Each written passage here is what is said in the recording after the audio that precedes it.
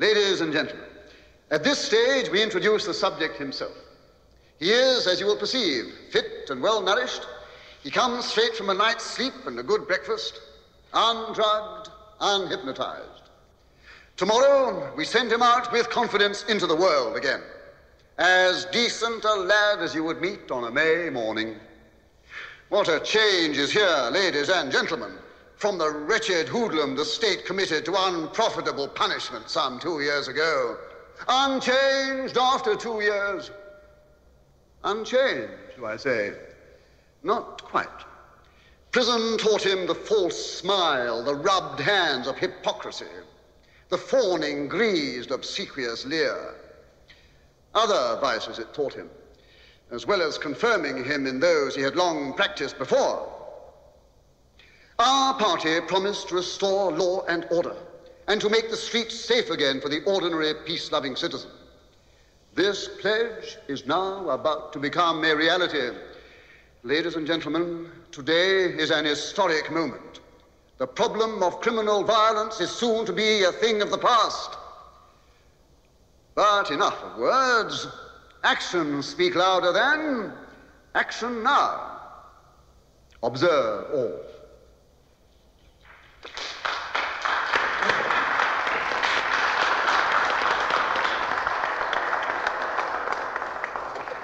Our necks are out a long way on this, Minister. I have complete faith in Brodsky. If the polls are right, we have nothing to lose.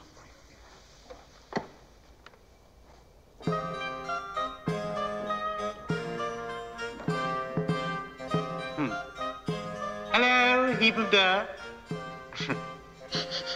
Who? You don't wash much, do you? Judging by the horrible smell. Why'd you say that, brother?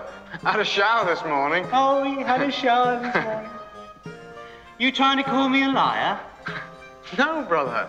Well, you must think I'm awfully stupid.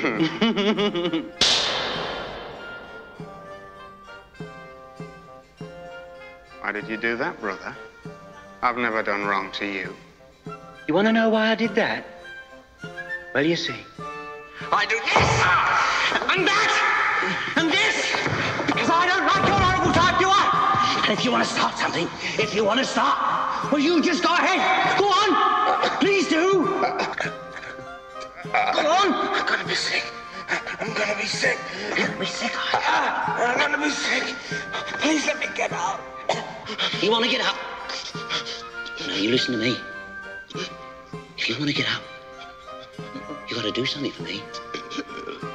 Here. Here. You see that? You see that, you? Well, I want you to lick it. Go on! Lick it. And oh, my brothers, would you believe your faithful friend and long-suffering narrator pushed out his red yazzik 1.5 miles to lick the Grasny-Vonny boots? And again! The horrible killing sickness had whooshed up and turned the light joy of battle into a feeling I was going to snuff it. And again. Nice and clean. Thank you very much. That will do very well.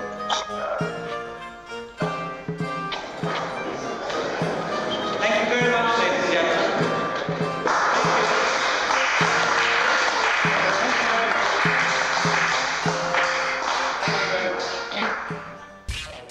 God, if your life had a face, I would punch it. Yeah. Wait, what? Let me ask you something. Why would a review make the point of saying someone's not a genius? You think I'm especially not a genius? Veronica, why are you pulling my dick?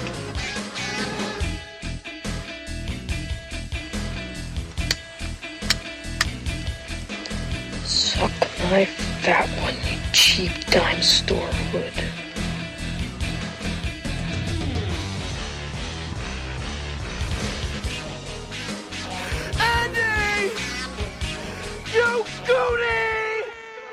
Hello, everyone, and welcome to another installment of The Greatest Moments in the History of Forever. I'm Zach. I'm Matt. And this is episode number 317, A Clockwork Orange. And this is listener requests. No. Great. No listener requests. So thrilled to be doing the show for us. It just turns into an unexpected rant. No, I was watching this. I cannot believe there was a time in my life where I was watching movies without subtitles, which is really most of my life. How did I understand this at all? But then even like with subtitles, weepy young Devachka. What the fuck? The amount of slang in this movie. Like, I don't know how I understood this. Well, you can kind of get the context clues. Definitely. About what they're talking about most of the time. I think so. Yeah, taking a small break from the listener requests. We will get back to that next time out. But we are doing a film that is equal parts controversial and also provocative, and also one that has been on the list forever. I know we say that all the time, but I can specifically remember an early version of a list. Oh, yeah. Where I had a Clockwork Orange next to Poltergeist. I had a brief moment where I was like, I cannot believe we haven't done this yet. Well, Poltergeist, I believe we did around episode 82. So that should give you some context as to how long this has been on a version of a list. It got the push. But much like a Paul Thomas Anderson or David Lynch or something to that effect, anything to do with Stanley Kubrick is a huge undertaking. I doubt that we'll even really scratch the surface of this movie in however long this takes, which I'm expecting a pretty long episode. But we're going to do what we can.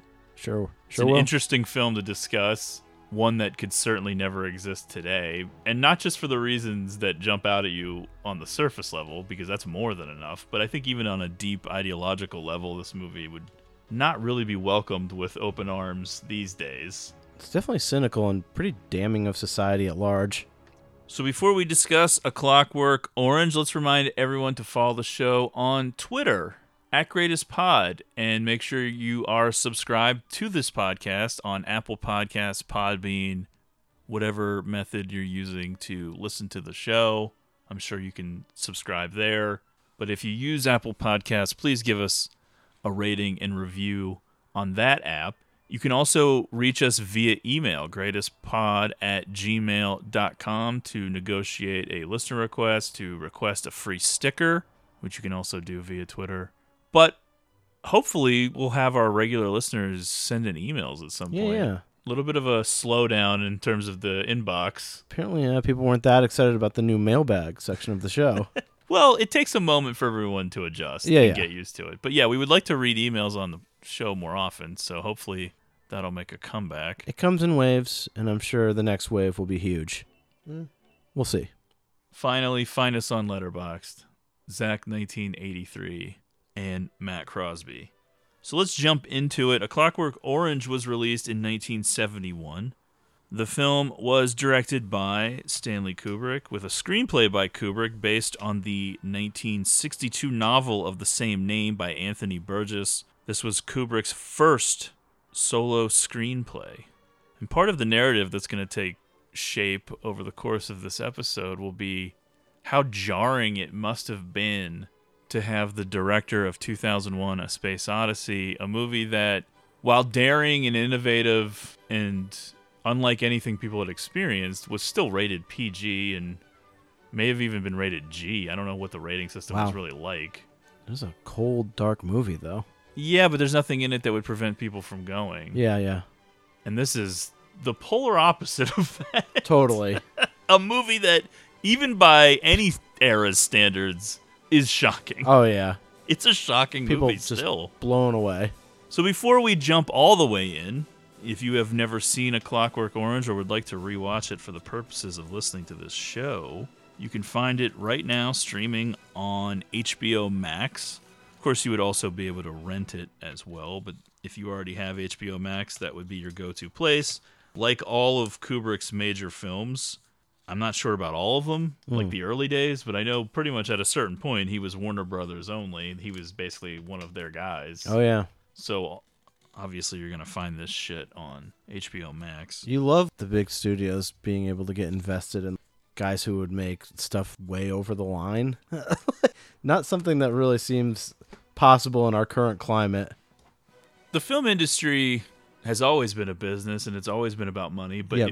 if you go back in time, there was definitely more of a commitment to the artistic side of it. And Right. I think there was a certain amount of prestige involved in being the studio that had Stanley Kubrick basically on staff. Yep. And so you would see a lot of these auteur types, Like a not partnership. always their whole career, but Yeah. big chunks of their career would be dedicated to one studio because they would have a good working relationship.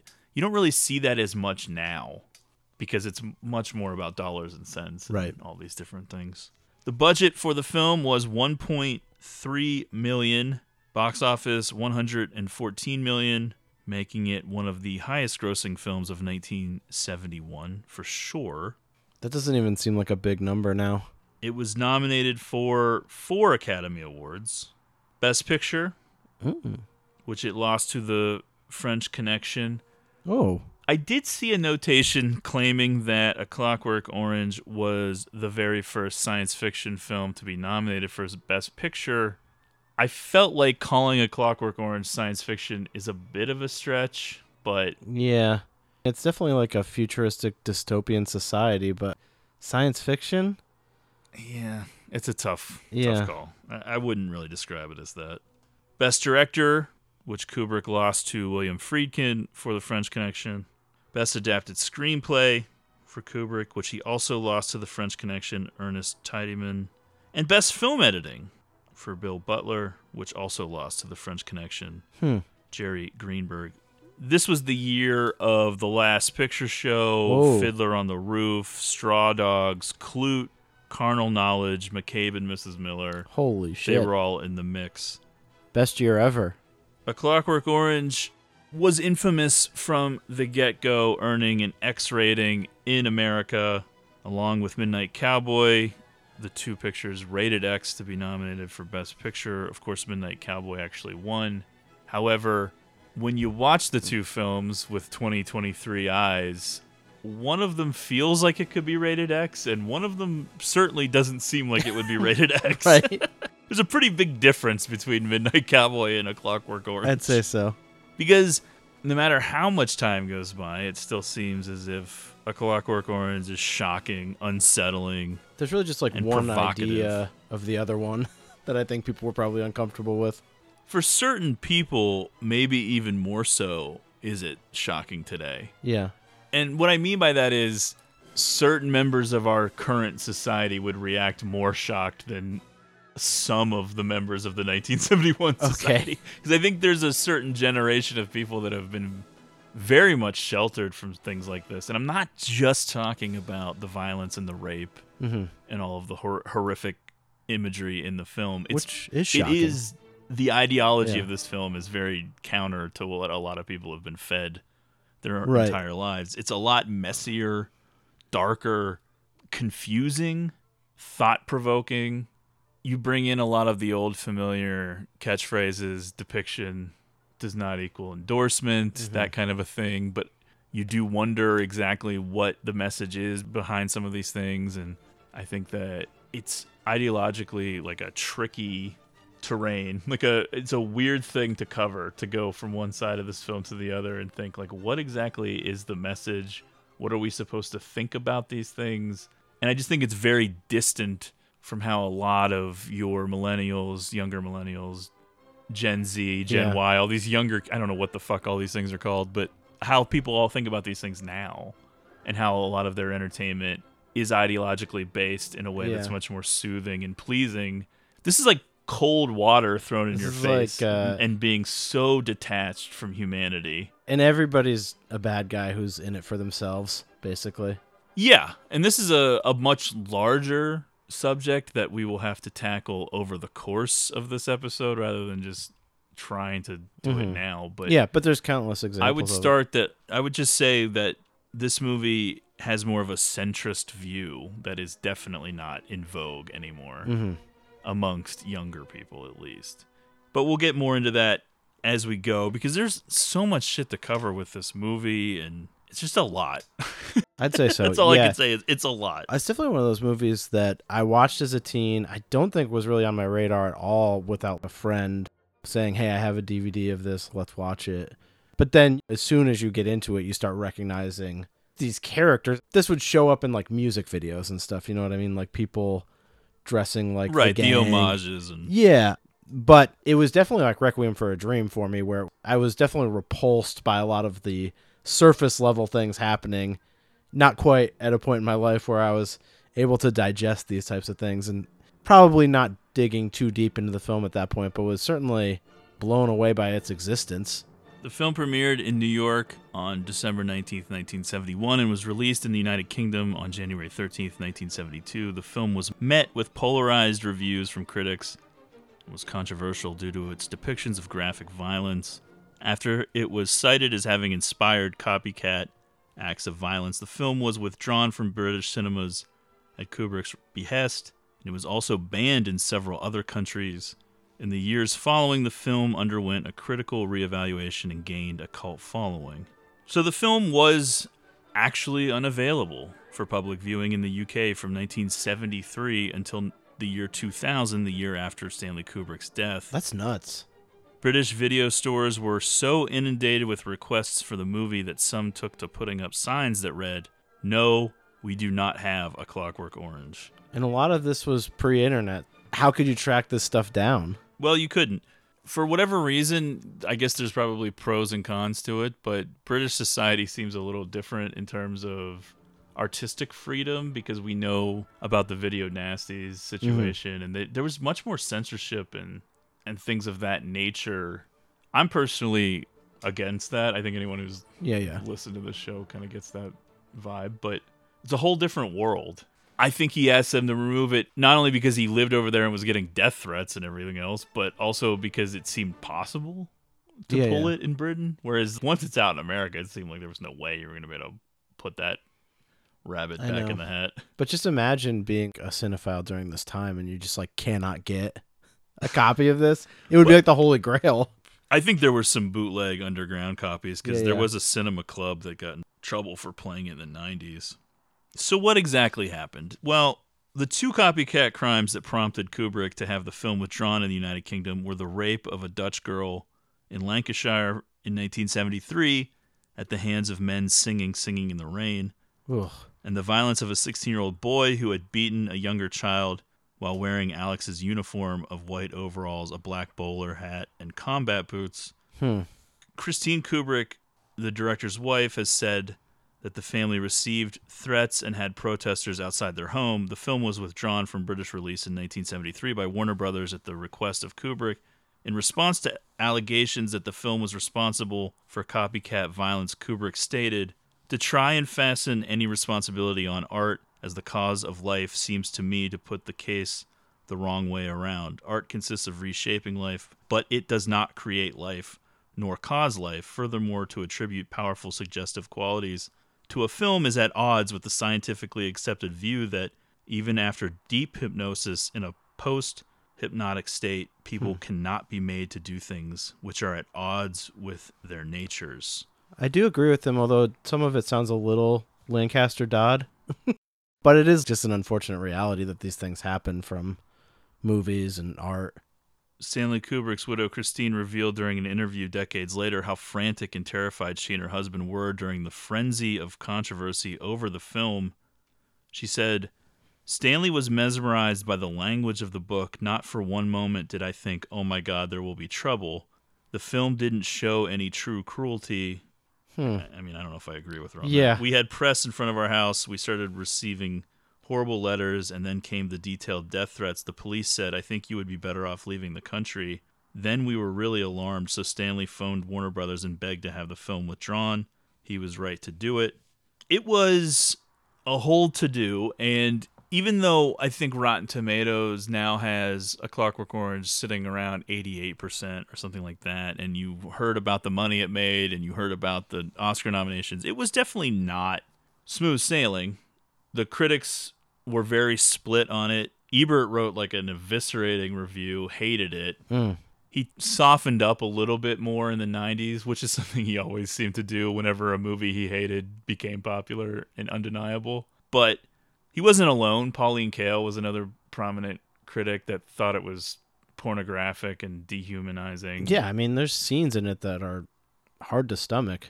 Yeah, I just think that Kubrick didn't quite see it the same way as a lot of the audience, and there is a certain amount of naivete involved, I think, with him not grasping the fact that some of the subject matter was going to be a huge deal for some people. He had a certain detachment from the violence, and I think was filing it so heavily under satire that he didn't really grasp that it was still being shown, and it was still being shown at a time when people weren't necessarily used to seeing some of this shit. Right. It was all quite shocking. But yes, Kubrick referred to it as a satire more than once. The film's star, Malcolm McDowell, referred to it as a black comedy, and that's what they felt like they were making the whole time. And he felt like audiences would have to appreciate it more in the future, and I think we did reach that peak. But as I was alluding to earlier, I think we've passed that peak, and now we're at a point where I think audiences would receive it even worse than they did in 1971. Yeah. After the massive success of Kubrick's game-changing 1968 film 2001, A Space Odyssey, he set out to make a large-scale biopic about Napoleon Bonaparte, a project he believed could be the greatest film ever made. He actually said that at one point. What happened? Kubrick invested an insane amount of time in research, meticulous planning, location scouting, and even early potential casting. At one point, David Hemmings and then Jack Nicholson in the male lead, Audrey Hepburn in the female lead. Oh. This was going to be a huge biopic epic. I'm interested. The director was also going to film the battle scenes in Romania and had enlisted the support of the Romanian People's Army. Senior army officers had committed 40,000 soldiers and 10,000 cavalrymen to Kubrick's film for the paper costume battle scenes. Napoleon was eventually canceled due to the prohibitive cost of location filming, the Western release of Sergei Bondarchuk's epic film version of Leo Tolstoy's novel War and Peace, and the commercial failure of Bondarchuk's Napoleon-themed film Waterloo. A significant portion of Kubrick's historical research would ultimately influence Barry Lyndon, which was released in 1975, the storyline of which ends in 1789, approximately 15 years prior to the commencement of the Napoleonic Wars. Okay, so he scaled down a little bit. In March 2013, Steven Spielberg announced his intention to create, in conjunction with Kubrick's family, a television miniseries based on Kubrick's screenplay. In May 2016, HBO announced that it would produce a miniseries based on Kubrick's screenplay with Cary Joji Fukunaga as director. And yes, after 13 years or so, Jack Nicholson is supposedly going to be in this. Wow. I don't really believe it. Yeah. But he is supposedly going to be cast in this. Playing what? I don't know. He was at the Lakers game the other day for the first time in quite a while, I think. Yeah, there was some public pictures of him that came out a week or so earlier. He basically looked the same. I don't know why people acted like he looked bad. I was like, yeah, it's what he's looked like for a while. He's an old man. Yeah, I think he just turned 86. Look, if he's up to it and he can do it, that would be very exciting. That would be cool. I'm filing that under I'll believe it when I actually see it. Sure. Because the pace.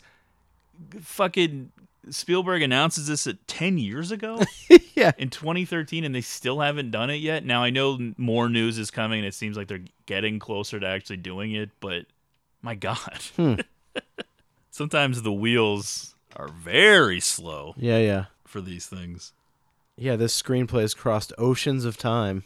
They should just have Nicholson play Napoleon as an 86-year-old fat man who looks crazy. That's right. Screenplay writer Terry Southern gave Kubrick a copy of the novel A Clockwork Orange, but as he was developing that Napoleon film, he put it aside. Kubrick's wife, in an interview, said she had given Kubrick the novel after having read it herself. Kubrick said, quote, "I was very excited by everything about it, the plot, the ideas, the characters, and of course the language. The story functions, of course, on several levels, political, sociological, philosophical, and what's most important, on a dreamlike, psychological, symbolic level. Kubrick wrote a screenplay faithful to the novel, saying, I think whatever Burgess had to say about the story was said in the book, but I did invent a few useful narrative ideas and reshape some of the scenes. Kubrick based the script on the shortened U.S. edition of the book, which omitted the final chapter. We'll talk more about that at the end. But it was a little bit of a weird journey to get to Kubrick because first Anthony Burgess originally sold the rights to Mick Jagger for $500. How about that? And I believe that's all Burgess ever made was that original $500. Holy shit. When he needed quick cash. Jagger intended to make it with the Rolling Stones as the Droogs, but then resold the rights for a much larger amount. Ken Russell was then nominated to direct because his style was considered well-suited for the material. Mick Jagger, a savvy businessman, capitalizing on an investment. He would have cast Oliver Reed as Alex. Tinto Brass was another possible director. I have a feeling if Tinto Brass was the director, we'd have a lot more women's asses in the mix, considering that's all of his films. Yeah. At some point, someone suggested rewriting the Droogs to be girls in miniskirts or old-age pensioners. Tim Curry and Jeremy Irons both tested for the role of Alex. Stanley Kubrick once said, "If Malcolm McDowell hadn't been available, I probably wouldn't have made the film." Author Anthony Burgess initially distrusted Kubrick as a director, but was happy with the results. He felt the film later made the book, one of his least favorite books he had written, overshadow his other work. Well, of Even course. though, based on what you've told me, the book is far darker even than the movie. What do you mean? Even though what? Why is that the thing that makes you not like it? How about just the material on its own?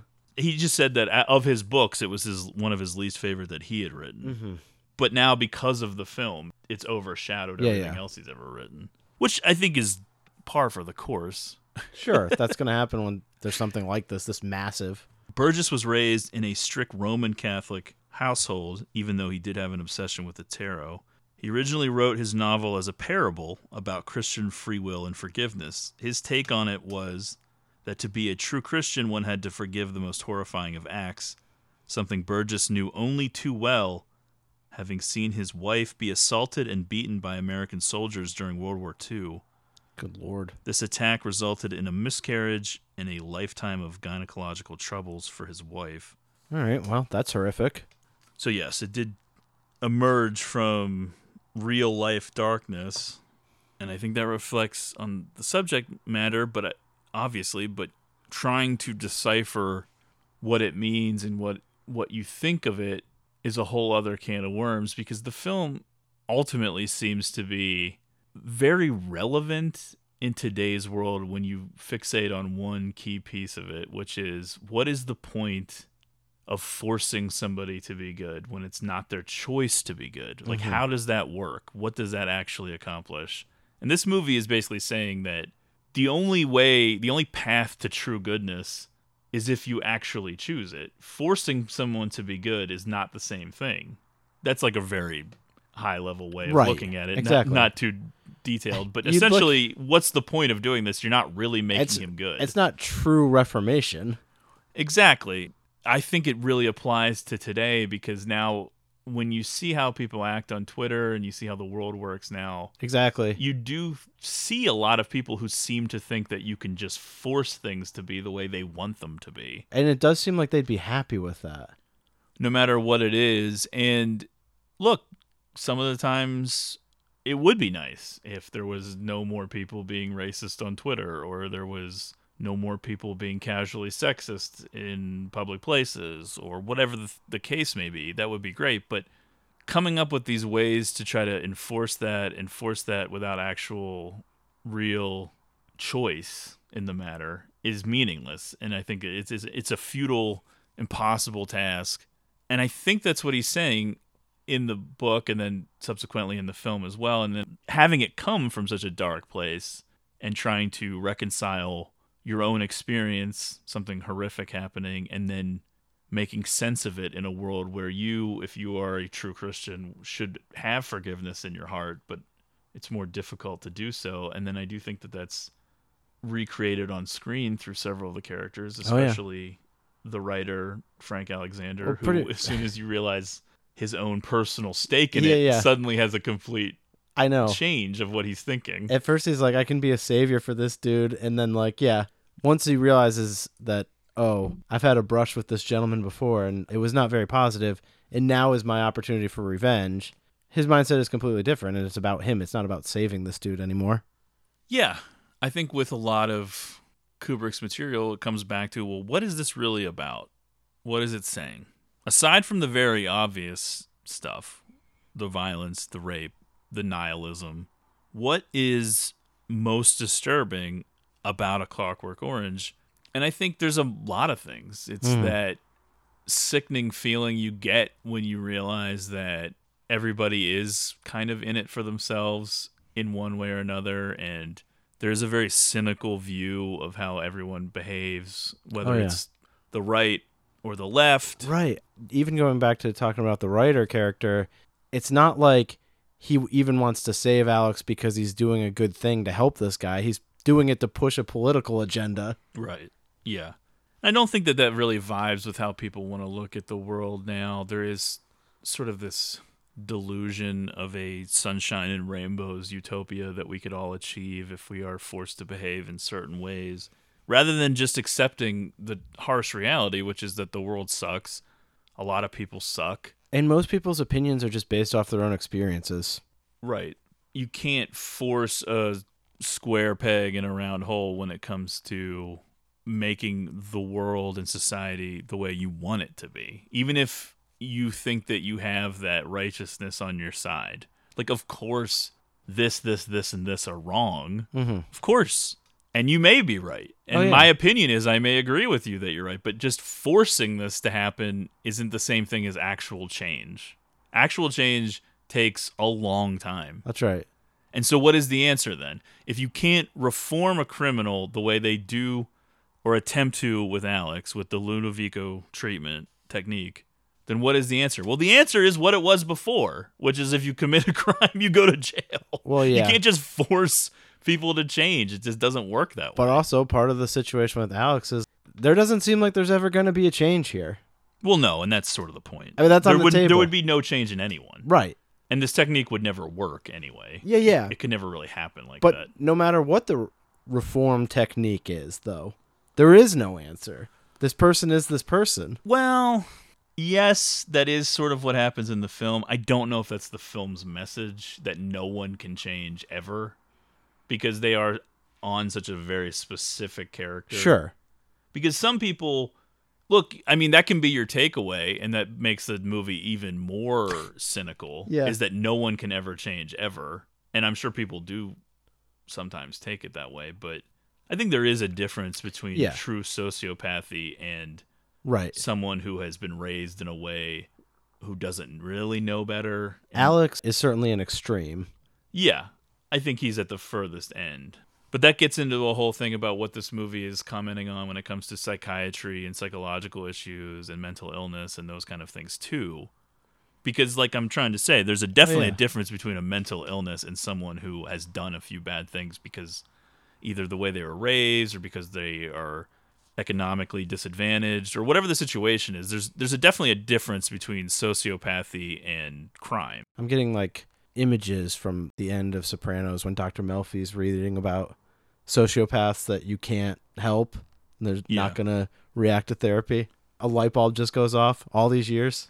Nowadays, we live in a world that very much villainizes centrism, but this film takes the opposite approach, which is that centrism is the only safe haven for rational people and that fascism comes from all sides.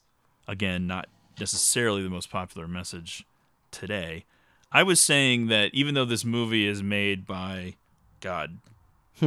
pre-baby boomers, really. Like greatest generation in terms of, this book came out in 1962, for God's sakes. Holy hell. Ultimately, it's very much a Gen X vibe of a movie. Everything sucks. Yeah. Everyone's terrible. There is no hope.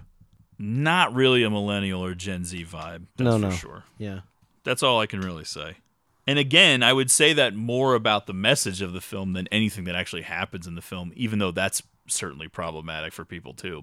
But it's more the deeper message of the movie once you start digging into it that I think that people would have a bigger problem with now. I know. Like I said, when I watched this for the first time, the carefree nature in which they were carrying out these horrific acts, that really struck me, bothered me. was tough for me to handle. According to author Anthony Burgess, the title of the book and the movie came from East London slang deriving from the phrase "as queer as a clockwork orange." No independent references are known, however, and it is thought that Burgess invented the phrase himself. Can't really tell now. Yeah. He died a long time ago. Had no idea what the title meant when I saw the movie. Well, there's more prior meaning to it Yeah. than just that, but we'll get to that later. The Please. language spoken by Alex and his droogs is the author Anthony Burgess's invention, which is referred to as Nadsat, a mix of English, Russian, and slang. Stanley Kubrick was afraid that they had used too much of it and that the movie would not be accessible. The original edition of the novel suffered from similar criticisms, and a Nadsat glossary appendix was added to the second and subsequent editions. Oh, fun. I needed that. Didn't really affect me at all. No. Gulliver, head. Devotchka, I thought Gulliver girl. might be stomach. I think there's a few context clues. Yeah, I do think it is head most of the time, but there's one part where he's talking about not feeling well in his Gulliver, and I thought he was like touching his stomach. I don't know. Yeah. The film focuses on Alex, played by Malcolm McDowell, the central character. He's an antisocial delinquent, but he's also charismatic, scary, intelligent. In a lot of ways, he represents the unrestrained id of man, full of candor, says what's on his mind, does whatever he wants, does not seem limited by society or rules or laws, free to do as he pleases, ignores teachers, parents, anybody, any authority figures. Totally. He has a strong affinity for classical music, especially Beethoven, which is strange. I agree. I was not expecting that to be a character quirk of his. Well, think about when the novel was written, how much music did not even exist Well, yet. that's true, yeah. In Pre-Beatles. 1962. Right? Well, the new age of rock music, we'll say that.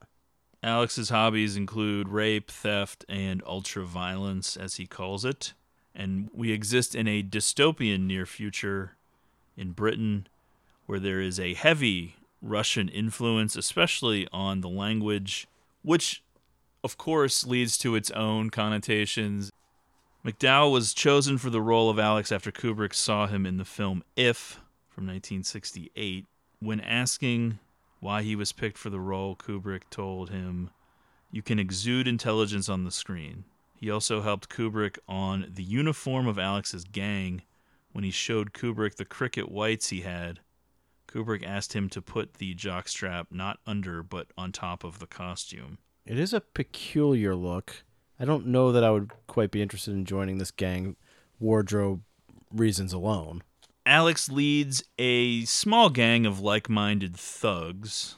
Pete, played by Michael Tarn, Georgie, played by James Marcus, and Dim, played by Warren Clark. He refers to them as droogs. When you first meet these dudes, I'm definitely not like, oh, they're in school. They're school-age boys. Droogs has a Russian origin as well. Kind of comes from a word meaning friends or buddies. A Clockwork Orange chronicles their horrific crime spree, Alex's capture, and then attempted rehabilitation via an experimental psychological conditioning technique called the Ludovico technique, promoted by the Minister of the Interior, played by Anthony Sharp. The film employs disturbing, violent images to comment on a wide array of subjects, including psychiatry, juvenile delinquency, youth gangs, as well as other social, political, and economic subjects. It's pretty easily defined as a cinematic powder keg, if you will. But whether or not you find yourself agreeing or disagreeing with what you perceive Kubrick's intentions to be, at the end of the day, A Clockwork Orange operates as a bit of a thought experiment, at the very least. Is there any point in trying to force someone to be good? What could possibly come of this? I guess theoretically, if it worked, that would be great and everyone would be fine. But I guess the whole point is that nothing like this would ever work. It would be impossible. It would also lead to a whole plethora of other issues. You could potentially have people who hadn't been picked up and had the technique done to them yet take advantage of the situation over the people who had, because quite clearly you're in a scenario where you're even yeah. unable to defend yourself from an attacker or anything of that nature. The whole end result is ludicrous. There's really no way. Let's just get into this program and then I can get out of jail. Right, but you would be left weakened, though. That's my whole point. Well, yeah. Once you go through the treatment, then anyone can do anything they want to you. I'm saying if it worked. Okay, yeah. Not like what it is in the movie. Obviously, if it doesn't work, then yeah, they're not going to offer it to people at a certain point. But right. If it truly worked, like as in you stayed sick and were unable to actually participate, you would be the most vulnerable people in the world. Yeah, yeah. And obviously it doesn't work. Sure. Because the comparison becomes Pavlov's dog. That's where this comes from. A Pavlovian response. Mm-hmm. However, a dog doesn't know that it's an experiment. Right. Alex is aware he's in an experiment. He Yes. knows it's the drugs that make him sick, not the violence. It can never work. Plus, the way they do it in the movie, you would never necessarily be able to sync it up just with violence. Like, he would probably have a Pavlovian response to all kinds of things going on, not just what's on the screen, and you wouldn't be able to, like... I know. You wouldn't be able to control it necessarily. Even, like, people arguing around him or, like, general road rage happening, like, it just seems like there would be room for constant illness spells. Movie opens with ominous music, colors that I would describe as violating.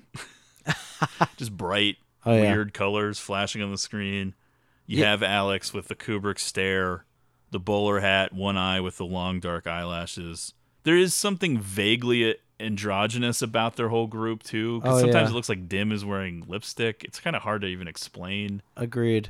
The fashion is very strange because that's the cool thing about these futuristic movies that take place in different eras, because then there's still all of these strains of the 1970s in this. Yeah. But then it's also unlike anything else that exists. That part of it is really cool and kind of sets the movie apart or gives it its own unique quality. Well, yeah, that was part of the reason why Burgess wrote this whole new language and incorporated all this slang from Russian and all this stuff, because he wanted to make it not age. Because it's basically of a time that never existed. It's so weird. Right. The way they talk and act and everything that goes on. Now, on the score, there does feel like there's a little bit of carryover from 2001, because it's a mix of oppressive, ominous, synthesized music, and then also classical music playing a big role. Yeah. I think you can definitely tell what type of music Kubrick liked to use, because there's some strains from The Shining as well. There's that some one similarities, like little main theme when The Shining first opens up, just those like first 4 notes or whatever, like that same beat is in this. That beat. Well, that was classical music too. Yeah. And I'm not sure if it's the same piece or not, but there's definitely some similarities. They're drinking Milk Plus at a milk bar. I do like Milk Plus as a drink, which they don't really explain super well, but you have the feeling that it has some sort of intoxicating quality to it. Yeah, I didn't get that until this time around, that they're like kind of listing off drugs that are in it. There's some human furniture. They're not real women, but naked mannequin women for the tables, and also the milk dispenser with the milk coming out of the breasts of the naked woman. Seems like quite a hangout. I don't know. I'm oftentimes watching movies thinking to myself, oh, this seems like my type of joint. Not here. This does not look like a place for me. I think I'd hang out here. Yeah, this seems like your type of joint, I'd say. Korova Milk Bar is named after the Russian word for cow. Moloko, written on the wall, means milk. The bar's sculptures were based on the work of sculptor Alan Jones. Stanley Kubrick had the milk dispensers emptied, washed, and refilled every hour as the milk curdled under the studio lights. Gross. Yeah, pleasant for everyone. Just use fucking white water. Please.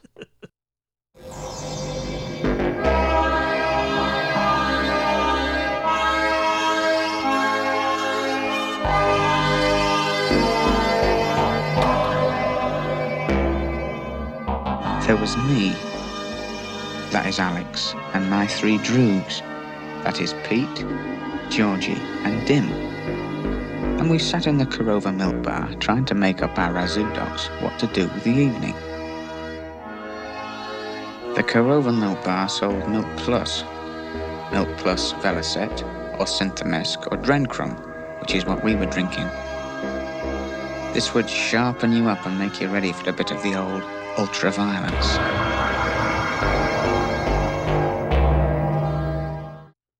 In futuristic Britain, Alex is the leader of a gang of droogs with Georgie, Dim, and Pete. Malcolm McDowell chose to play Alex speaking in his normal Northern English accent instead of a Cockney accent.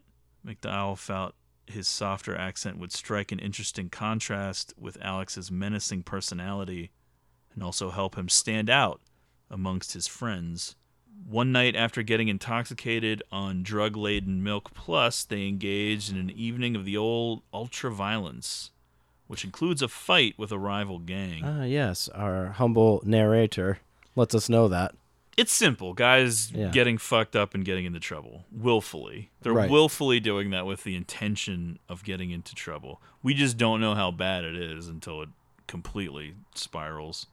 It's an interesting world that they've managed to create. It's simultaneously wrecked and dirty and crumbling, but then there's also parts of it that are spotless and antiseptic and very abrasively clean and bereft of any kind of personality. So it's both, and I think people have really dug into what the world of A Clockwork Orange is supposed to be, and I think that the explanation I liked the best was that they are coming out of more of a failed attempt at some kind of a socialist world, and now they're transitioning into an authoritarian regime. Yeah. It definitely looks like it's a war-torn city.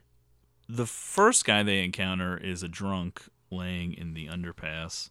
A little bit of a window into the future for me and Matt, I would say. Sure, yeah. Just singing, drunk, yeah, laying by himself. They beat him up. That's where it's all heading. City where the girls are so pretty, I first set my eyes on sweet Molly Malone as she wheeled her wheelbarrow through streets broad and narrow, crying cockles and mussels. One thing I could never stand was to see a filthy, dirty old drunkie howling away at the filthy songs of his fathers and going blurp blurp in between, as it might be a filthy old orchestra in his stinking rotten guts. I could never stand to see anyone like that, whatever his age might be, but more especially when he was real old like this one was.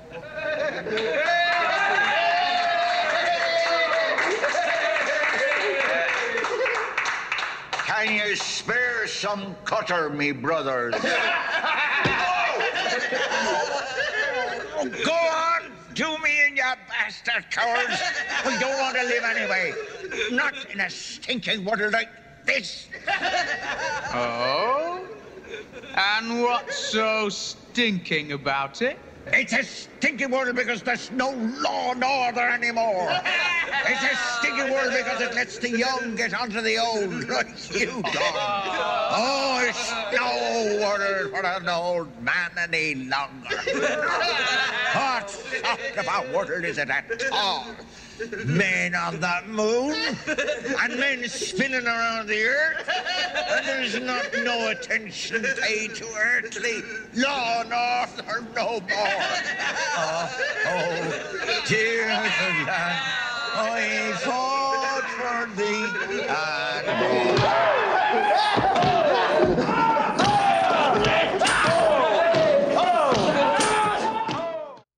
Even though it's a scene where they beat up a defenseless old man, there is an artistry in the madness. It looks really interesting with the blue light and then those very long shadows down that completely empty underpass. That's what I mean. The fucking building that Alex lives in is like completely destroyed. It seems like a holdover from... I know. But then the apartment is nice and normal. Kind of, yeah. The building itself, but then like the underpass, there's not even dirt, let alone garbage or anything. It's strange. The film transitions from Alex's group beating the drunk vagrant in the streets to this other group, this rival gang, Billy Boy's gang, attempting to rape a young woman on the stage of an abandoned theater. It's quite jarring. We're plunged into a world of nonstop insanity We have roving youth gangs prowling the night with bad intentions. Doesn't really seem to be much of an authority presence yet. It pulls no punches. These guys on the stage, they rip the woman's clothes off. She's screaming. It's full frontal nudity, explicit. It's also very provocative and salacious. I think there is the intention to make the audience uneasy with the titillation. Well, obviously, they're going to be uneasy with the violence, but they pick this gorgeous woman, and it's a whole thing that they're trying to accomplish here. If making the viewer uneasy was what they were going for, I would say success. Well, I'm sure a lot of the audience was thinking, this is the fucking guy who made 2001. What am I looking at? Yeah. How do I feel about what I'm seeing? It's a little different now, 50 years later, where we've had 50 years of nudity and violence and all kinds of crazy shit. And most of it isn't even close to this in terms of putting it right in your face. But you have to think that a lot of the people seeing this was unlike anything they could have imagined. Well, I watched this for the first time, I don't know, sometime between 15 and 20 years ago, and at that point it still really disturbed me. I'm 39 years old. If I was 39 in 1971 when this movie came out, that meant I would have a good 2 decades worth of seeing movies, most of which were under the Hays Code. Sure. It didn't have things like this. This was pornographic, and he was accused of being a pornographer after this. Kubrick, I mean. Our droogs intervene, and the naked woman manages to escape, so at this point we're thinking, okay, Alex and his buddies are heroes. That's like true. The Ninja Yeah, Turtles. they did save the day. Yeah, they're like vigilantes. They've shown up and saved this woman. Absolutely. So you're thinking, okay, all right. Well, they beat up the drunk in the streets for no reason. Maybe they're a little too hard on alcohol abuse. But hey, isn't Batman kind of a fascist too? That's true. It all seems to play. And yeah, the fight is insane. It's like kind of an ECW style brawl with some chains and tables. Insane jumping, like unnecessary jumping. A lot of jumping. Yeah. It's very theatrical and over the top. But then, oh wait, Alex and his droogs, they're definitely not the good guys. No. Oh, my bad. Here we go. We got a little carried away. We thought we were saving Things that woman. take a very dark turn here. Although the car used by Alex and the droogs was called a Durango 95 in the film, in reality, it is an Adams Probe 16, one of 3 ever made. And yes, there was a cut scene of them stealing it. I do think this is one of the iconic shots from this movie, too, just because they're all basically like pouring out of this car. Yeah. Seemingly going like 1,000,000 miles an hour. After police sirens are heard, Alex and the droogs head out into the country playing Hogs of the Road. They end up at the country home of writer Frank Alexander. It's a very distinctive driveway and gate. So on the drive, they pass under like a tractor trailer. Yeah. I was thinking, did they take that a little too confidently? Just flying under. Everybody was in the clear, but it seemed like somebody certainly could have lost a head over that. I probably would have ducked down. Yeah. The house is impressive, modern architecture.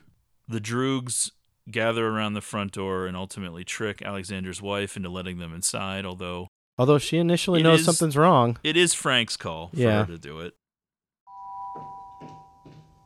Yes? Who is it? Excuse me, missus, can you please help? There's been a terrible accident. My friend's in the middle of the road, bleeding to death. Can I please use your telephone for an ambulance? I'm sorry, but we don't have a telephone. You'll have to go somewhere else. But, missus, it's a matter of life and death. Who is it, dear? There's a young man here. He says there's been an accident. He wants to use the telephone. Well, I suppose you'd better let him in. Well, wait a minute, will you? I'm sorry, but we don't usually let strangers in the middle.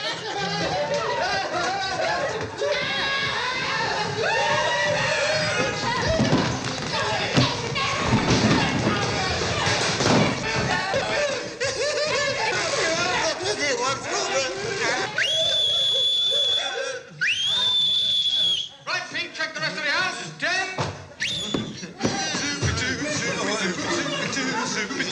I'm singing in the road, just singing in the road. What a glorious feeling.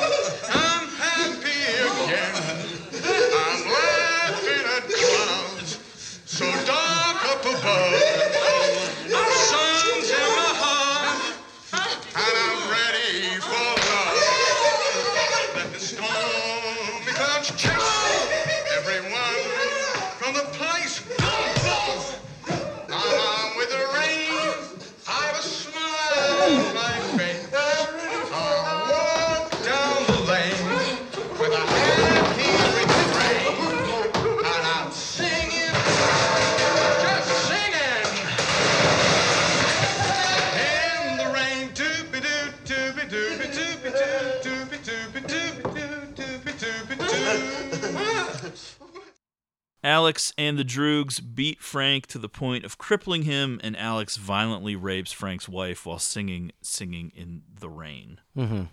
For as fucked up as that sounds, this is truly one of the most known and iconic scenes of the film.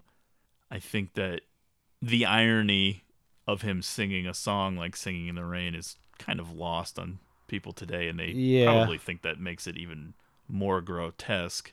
This was definitely the moment, though, where I was like, I'm not sure if this is going to be for me. My delicate sensibilities. Now, I'm not comparing how we're supposed to feel about these scenes in any particular way, but for whatever reason, that scene, the famous scene from 5 Easy Pieces with Nicholson ordering the sandwich and then telling her to put the chicken between her knees, and how audiences would react to that scene then versus now, and people now would be like more on the side of the waitress and be like, what the fuck's wrong with you? Yeah. Rather than seeing it as some countercultural thing. Not that this is ever acceptable in any way. I'm not even trying to make some kind of a case, but I do think that the detachment of the violence that Kubrick has is a very specific thing here. And look, making satire can be hard because not everyone's going to see it that way. And you're going to have movies that are decades old that people still fight about now, and they're not really sure what the point of it is. And I think this scene is like a perfect crystallization of that, because I think that Kubrick probably thought it was hilarious to have him singing that song. That's not in the book, him singing that song.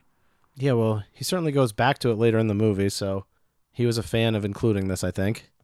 Well, it was a way for the audience to see how Alexander was going to make that connection as to who this guy was. Mm-hmm. Alex performing Singing in the Rain as he attacks the writer and his wife was not scripted. Stanley Kubrick spent 4 days experimenting with the scene, finding it too conventional. Eventually, he approached Malcolm McDowell and asked him if he could dance. They tried the scene again, this time with McDowell dancing and singing the only song he could remember. Kubrick was so amused, he swiftly bought the rights to Singing in the Rain for $10,000, which comes out to about $76,500 in 2022, adjusted for inflation.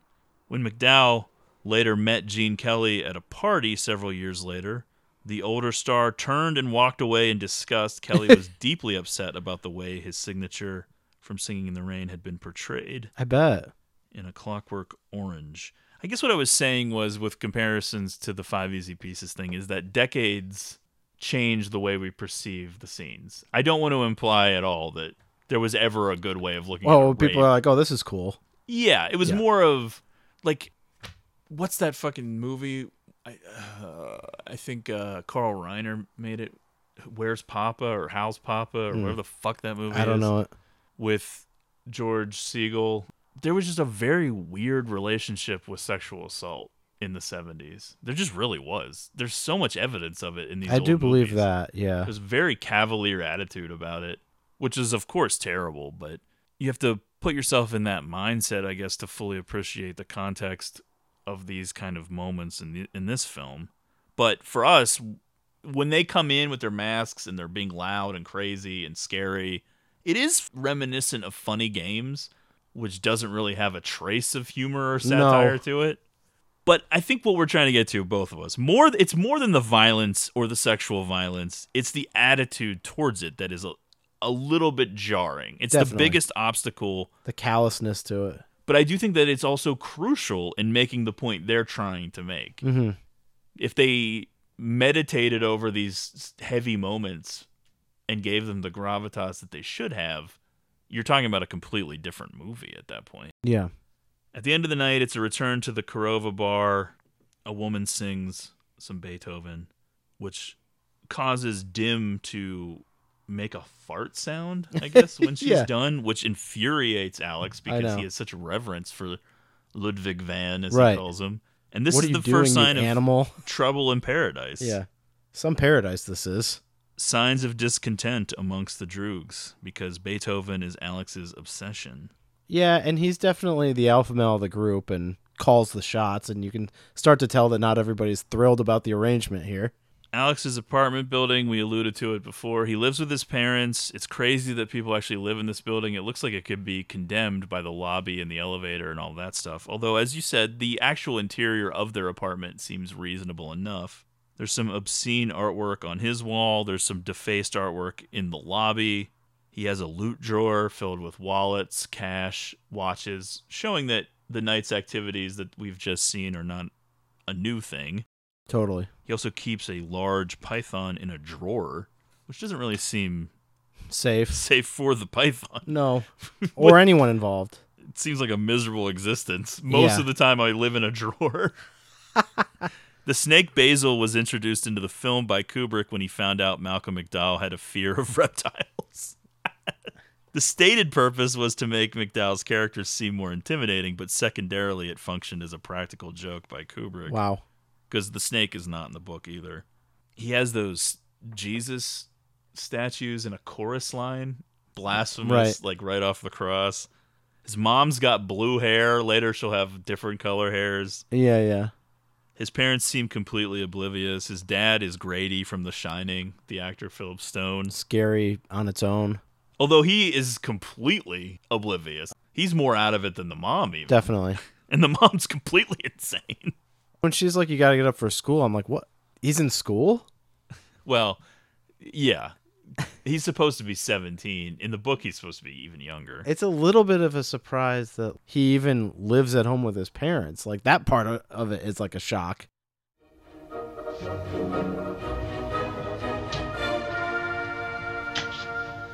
Hi, Mr. Deltoid. Funny surprise seeing you here. Alec, boy, awake at last, yes? I met your mother on the way to work, yes? She gave me the key. She said something about a pain somewhere, hence not at school, yes? A rather intolerable pain in the head, brother, sir. I think it should be clear by this after lunch. Or certainly by this evening, yes. The evening's the great time, isn't it, Alex, boy? Cup of the old chai, sir? No time, yes. Sit. To what do I owe this extreme pleasure, sir? Anything wrong, sir? Wrong? Why should you think of anything being wrong? Have you been doing something you shouldn't, yes? Just a manner of speech, sir. Yes, but it's just a manner of speech from your post-corrective advisor to you that you watch out, little Alex, because next time it's not going to be the corrective school anymore. Next time it's going to be the body place and all my work ruined. If you've no respect for your horrible self, you at least might have some for me, who've sweated over you. A big black mark, I tell you, for everyone we don't reclaim. A confession of failure for every one of you who ends up in the stripy hole. I've been doing nothing I shouldn't, sir. The Millicents have nothing on me, brother. Sir, I mean. Shut up, this clever talk about Millicent just because the police haven't picked you up lately doesn't, as you very well know, mean that you've not been up to some nastiness. There was a bit of a nastiness last night, yes? Some very extreme nastiness, yes? A few of a certain Billy Boy's friends were ambulanced off late, yes? Your name was mentioned. The words got through to me by the usual channel. Certain friends of yours were named also. Oh, nobody can prove anything about anybody, as usual. And I'm warning you, little Alex, being a good friend to you as always, the one man in this sore and sick community who wants to save you from yourself.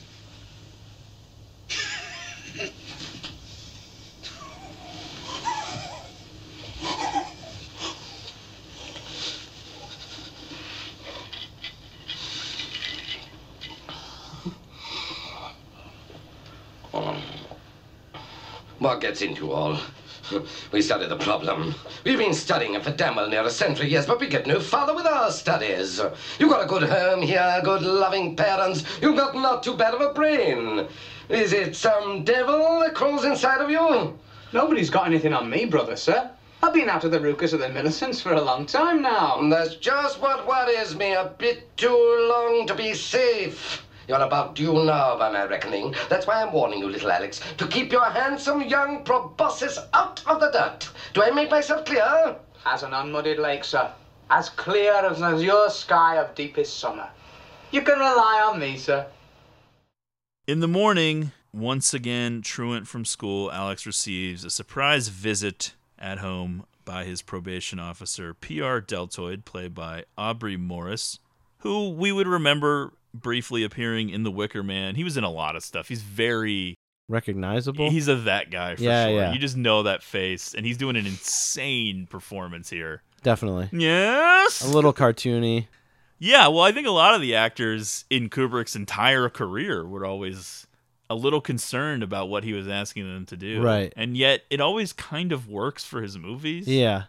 I think There was Nicholson just a was even little- like, I feel like this is too much in The Shining. And Everything's he's like wants a- more and more and more. Always off-center. He is aware of Alex's activities, and he cautions him. Yes? Yeah.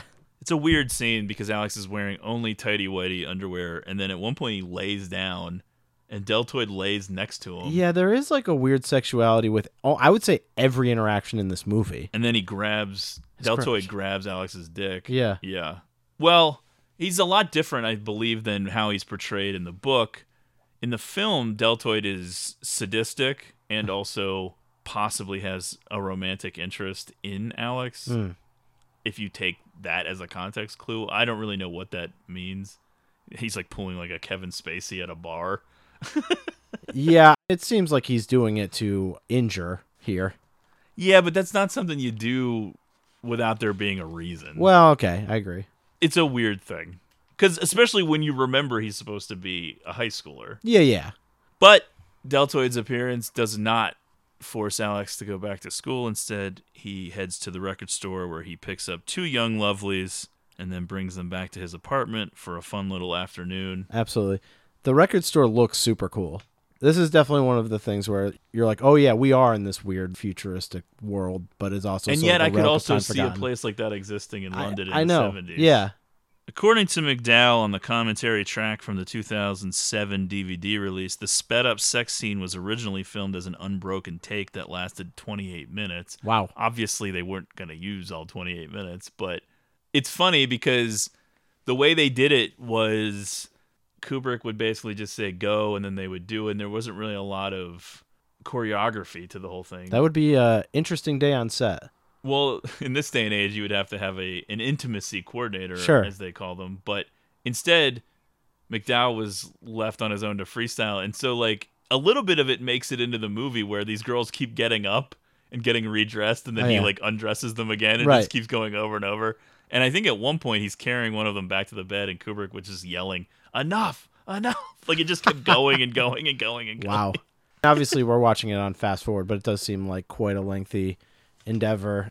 It seems like the potential is there for him to be a normal, healthy, Right. functioning member of society. But he just has to do these horrible things. Yeah. After his vigorous roll in the hay with these two young ladies, Alex is surprised to discover his fellow droogs in the lobby of his apartment building already waiting for him, even though they weren't scheduled to be there. It isn't really like them to act spontaneous. This, coupled with Dim's outburst the previous evening, feels suddenly kind of troubling. Alex's comrades express Yeah. discontent with petty crime and want more equality and high-yield thefts. So something's clearly brewing, and it might have been brewing for quite some time. And his guard is coming up. He can tell something's off. As I am your droog and leader, I'm entitled to know what goes on, eh? Now then, Dim, what does that great big horsey gape of a grin portend? All right, no more picking on Dim, brother. That's part of the new way.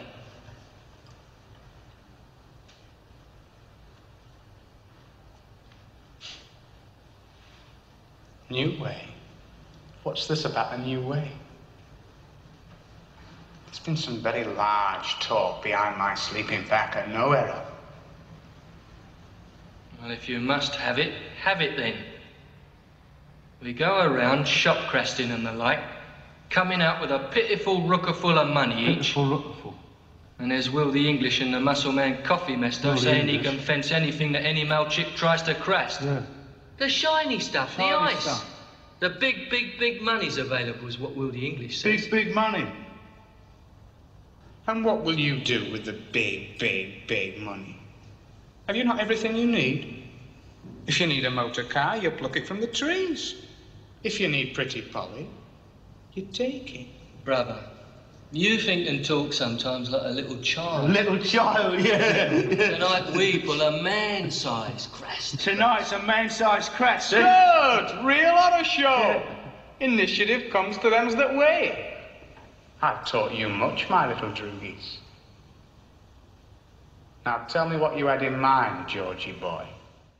This minor uprising does not please Alex. He asserts his authority by attacking them physically, believing he's setting things right and putting everyone back in their place.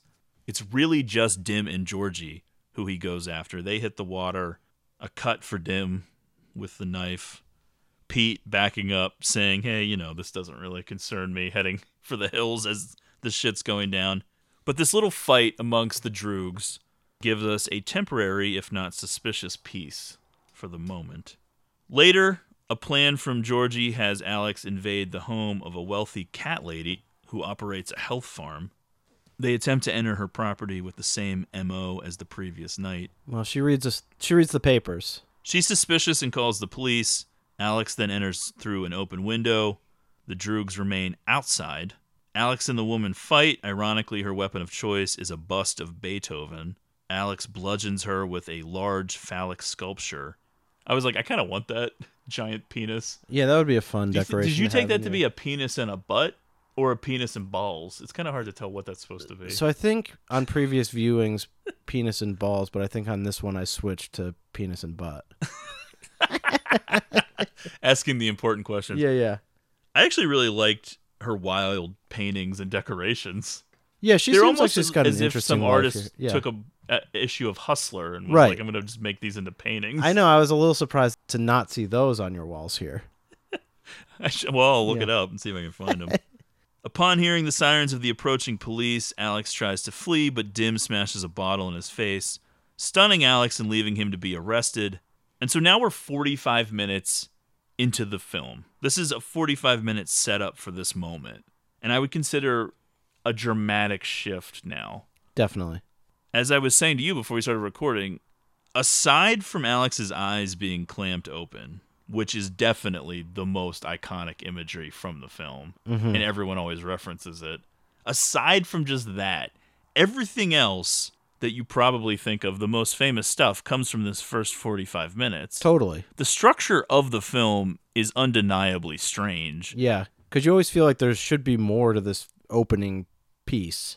Yeah, and I do think that some of the detractors, including Ebert, were initially kind of critical about how the final third of the movie feels like the final half. And at first you're kind of like, what does that even mean? And all he's really saying is the final third seems like it takes forever.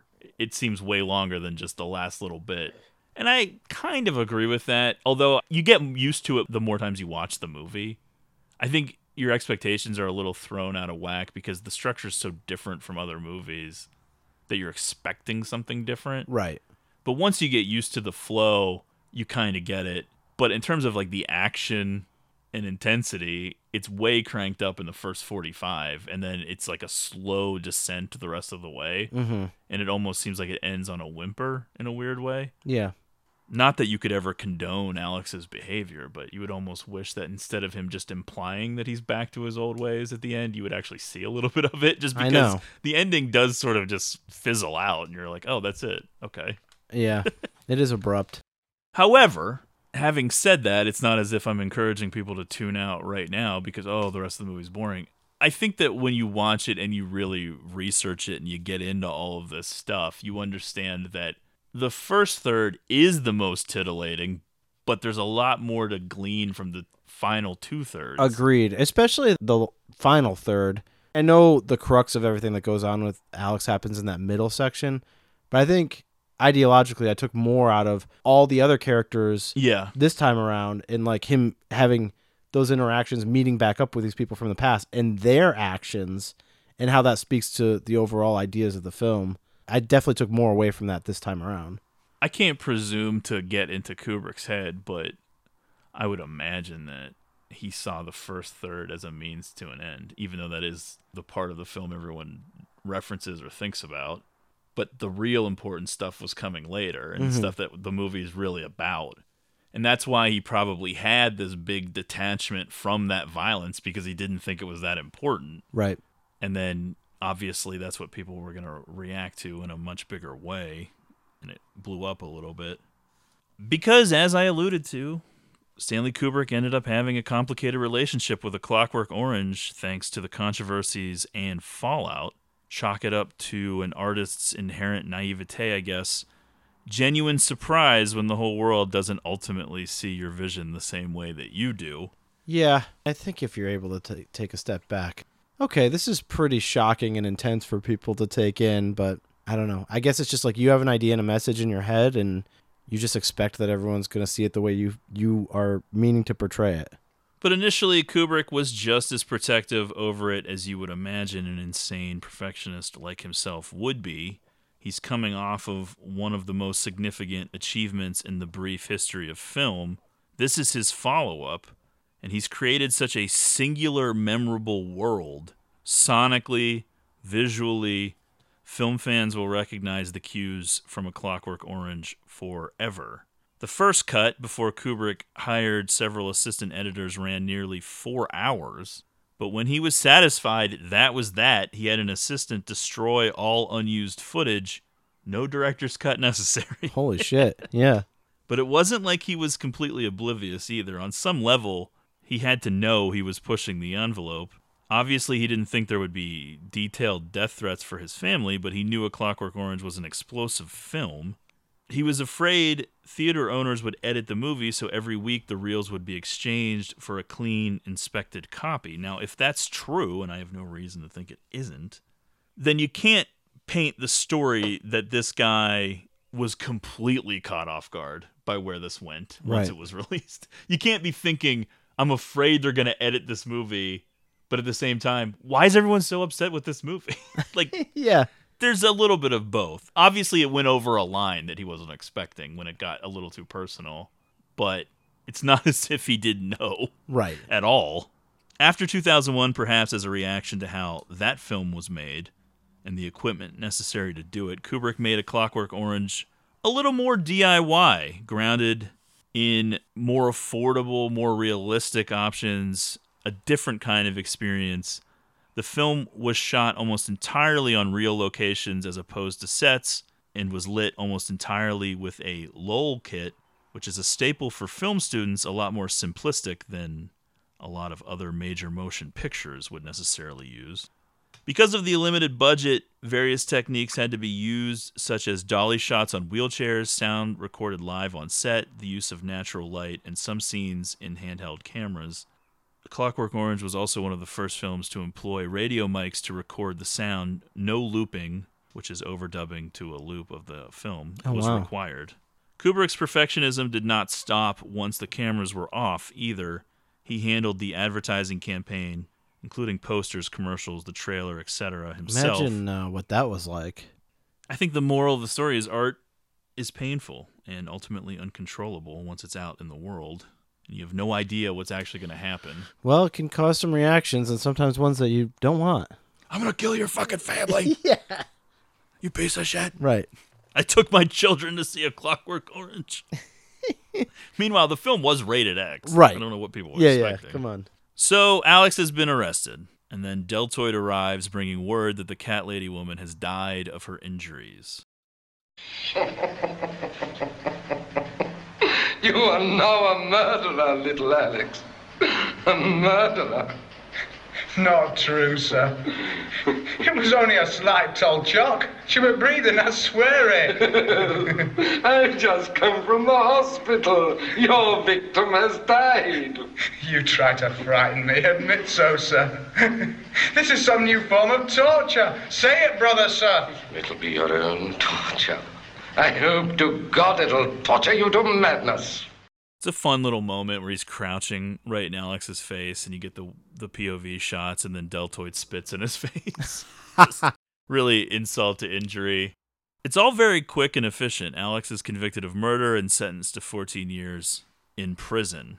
By the way, the book actually never specifies what Alex's last name is. Okay. In the scene with the two music-loving girls, he refers to himself as Alexander the Large. Wow. So McDowell ad-libbed the name DeLarge, which I guess is a pun on the Large, when he's being registered into prison. So it's original to the film and not the novel. However, That's funny. this leads to a continuity error later in the film. If you pay really close attention to those newspapers, they refer to him as Alex Burgess or Burgess, giving Okay. him the same last name as Anthony Wow. Burgess, the author. I gotta tell you, I found the 14-year sentence a little light. Yeah, it's still within the realm of believability, though. If But it's he's- not first-degree murder, you'd Sure. be surprised sometimes at how light sometimes it'll play out to be. Okay, but he was Although, already on probation. Yeah, I know. Yeah. It seems unlikely, but that might be part of the commentary as well. Yeah. I don't know. It's hard to tell. It could Because you're be. talking about a different country Yeah. 50 years There's ago. the police aren't portrayed all that well in the movie, so I'm sure there's things that could be said about the court system as well. Yeah, it's something that escapes my own personal knowledge or experience because, like I said, different country. Sure. 50 years ago, but also supposed to be in the future. Yeah. It's too many hurdles for me to jump to figure out if they're trying to make a point with that or not. And don't I know. count on you for this information, so if you don't know, then... These scenes do drag a bit. They're all done very slowly and at a pace. And I was thinking, could I cut time out of A Clockwork Orange if I wanted to? And I think you can. Out of this with some section. of this prison stuff. Yeah. This is all very follow the rules, who's the boss type of rehabilitation, strip search. There's Yeah. a certain level of humiliation to it. This is all supposed to depict the old school traditional Right. way. You have the hellfire and brimstone from the prison chaplain, who I believe Kubrick referred to as possibly the only moral character in the film was the prison chaplain. Okay, yeah. It's not the darkest depiction of prison I've ever seen in film. No, you have that one guy who's winking and smooching Yeah, at him, true. but they don't get into the whole shower rape scenario. Right. Although I guess there would be some sort of a poetic justice True. for that happening to Alex, but they don't really go that route. Alex shows a lot of quote-unquote interest in the Bible. However, we know as viewers, because we see it, his fantasies really are just of being a Roman soldier whipping and killing Jesus. And which is further illustrating that Alex is just a fucked up dude. He's reading the Bible, and the things that he's taking away from it is like all the stuff that's horrible in the Old Testament or whatever. He's like, this is great. There's a lot of sex and violence, and that's what he fixates on. Alex envisions biblical times as something akin to Caligula. Yes. Which is ironic, I guess, since Malcolm Malcolm McDowell. McDowell is actually in the film Caligula 8 years later. Right. But on the surface, he's a model prisoner. He's doing a great job at concealing his inner thoughts and desires. 2 years into his sentence, Alex hears about a new program, something that essentially reforms the prisoner all at once and thus allows for early release. It's called the Ludovico Technique, the Minister of the Interior's new experimental aversion therapy for rehabilitating criminals within 2 weeks. Alex is eager to be a test subject. He's trying to put out the narrative that he's so desperate to be good. Oh, yeah. That's where he's going with it, but obviously he just wants to get out of prison. Seeing this as a way out. 2 years is enough. Right. This is bullshit. Yeah, I'm bored as hell. There's only so many times you can read the Old Testament. That's right. Although I was a fan of the amount of pornography on his prison cell wall. Yeah, he's figured it out. He's figured out the living situation. Sure enough, it's going to happen. Alex is transferred to the Ludovico treatment facility with the expectation he will be a free man within weeks. Alex is strapped to a chair, his eyes are clamped open, and he is injected with drugs. He is then forced to watch films of sex and violence which cause him to be sick thanks to the drugs. This whole operation is a visual that sparked a million jokes, a million memes. Mhm. It's an iconic picture. I'm taking a picture of my television, sending it to Matt, Oh, saying yeah. it's me watching Chelsea Football Club play this season. For any of Endlessly, you who follow the Premier League, you know that that's probably true. Forcing myself to watch these terrible games. Can fit into any meme. Hey, at least you're not an Everton fan. That's true. It's a bad time right now. That's true, but if you're an Everton Yeah. fan, then that's what you deserve. I'm sure our UK listeners are already horrified to find out that Matt was a Man City fan, and then Oh, yeah. finding out I'm a Chelsea fan on top of it. We had Just some glory hunters over here. Listen to this. Had some Arsenal fans over the house yesterday. Whew. Probably got Just tense. hard times for people right now, yeah. Just bottling it so hard. It's Spurs-esque right Yeah, now. the slip. Or yeah, Gerard, the Right. slip. Look, if you're a UK listener and you support a real team, Mhm. obviously you're better than us. But Sure, yeah. Matt and I had to pick good teams. So when we could watch got them on into TV. It was a lot more limited in the U.S. Yeah. when we started. I've been following Chelsea since like 09 or 10, and then got more into it, admittedly, after their first Champions League win. But I knew about the transfers, and I watched some games. Yeah. Because back in those days, over 10 years ago, in America, you could really only watch the big clubs. Like, if you wanted to follow a smaller team, it just didn't seem worth the effort. Maybe that's lazy, but I was like, well, if I picked Everton, for example, because they had a U.S. goalie at the time, right? How would I have watched their games? I would only watch their games when they got to play against the big teams. Yeah, and now you'd be right back there because they're heading down.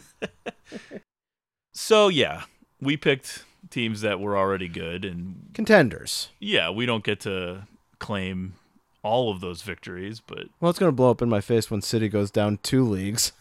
Is that going to actually happen? I doubt it. I can't imagine they can give up that revenue stream, or they'd be willing to.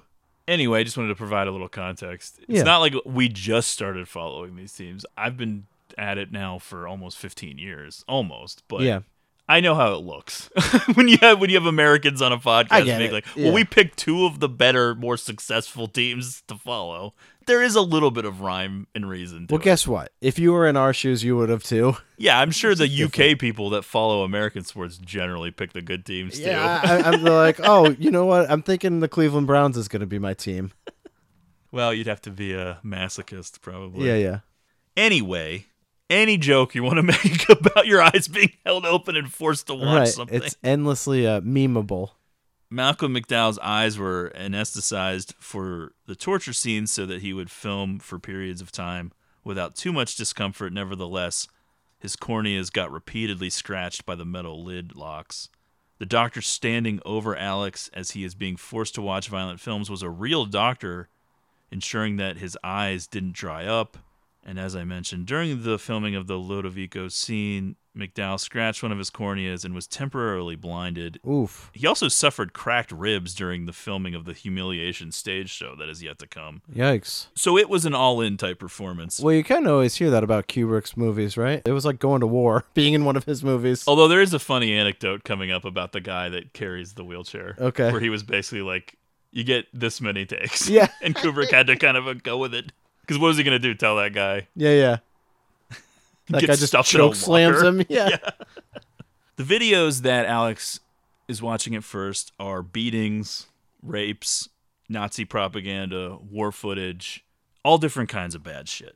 But this is what we were talking about earlier, the Pavlov's dog situation. The biggest failure of this and why it would never work on humans is because Alex knows he's in an experiment and he is aware that the drug has been injected into his body. So he knows where the sickness actually comes from, whereas the dog is completely unaware, and they could never fathom the reasons why humans would do this, or what their experiment is, or what they're trying to do. Right. Dogs are in a completely different situation. In fact, Pavlov's dogs began to salivate not just at the dinging of the bell, if you're familiar with the famous test, but also the sight of men in lab coats. Everything around it became, I'm about to get a food. You couldn't just make it be one thing. So when you apply that to Alex, you have no idea what his Pavlovian response is actually going to be to. It might be the violence. It could be just watching films. It could be being in a chair. Oh, yeah. It could be seeing these doctors. It could be anything. Plus, opening your eyes. The movie itself does a reasonable job of leading us down that path with his Pavlovian response of getting sick to his favorite Ludwig van, which is about to happen in a minute. But this is the moral quandary. This is the idea of, well, what if there was a cure, quote unquote, for the sides of human nature we find distasteful? There isn't going to be much of a support group for people who think Alex is a good guy and should be doing these things. But that's not the point. The point is, do we use a blunt object, a tool, something to break away the pieces of ourselves we don't want? And by ourselves, I don't mean us personally, like one human. I mean humanity in general. And who gets to decide? Because yes, of course, 99.9% of people would vote for Alex to have this treatment if that was a thing to vote for. Right. But then it becomes, well, what if this person doesn't think this way about a movie or think this way about a political issue. it's Should like- we be able to take our political enemies and make them think the way we want them to think? The minister says it. Is this the way we want him to get there, basically? You mean the chaplain? Yeah, sorry. The minister is the guy who gives him the cure. Right. Which is confusing. Yeah, I admit, true. But he's the minister of the interior, which is like a government Yeah. position. The prison chaplain is Right. the only guy who defends the idea of free will. Yeah, so he's given up the choice. The treatment continues. Alex becomes nauseated by the films, and when the visuals are accompanied by the music of his favorite composer, Ludwig van Beethoven, Alex fears the technique will ruin his ability to listen to him anymore and begs for an end to the treatment. However, he is unsuccessful. The wheels are in motion. He is unaware of it at this point, but he is a cog in the machine. He is now a pawn in a political game that he is not really aware of and probably doesn't give a shit about. His main thing is, I just want to get out. You have to be cured. It was horrible. Of course it was horrible. Violence is a very horrible thing. That's what you're learning now. Your body's learning it. I just don't understand about feeling sick the way I did. I never used to feel sick before. I used to feel like the very opposite. I mean, doing it or watching it, I used to feel real horror show. You felt ill this afternoon because you're getting better. You see, when we're healthy, we respond to the presence of the hateful with fear and nausea. You're becoming healthy, that's all. By this time tomorrow, you'll be healthier still.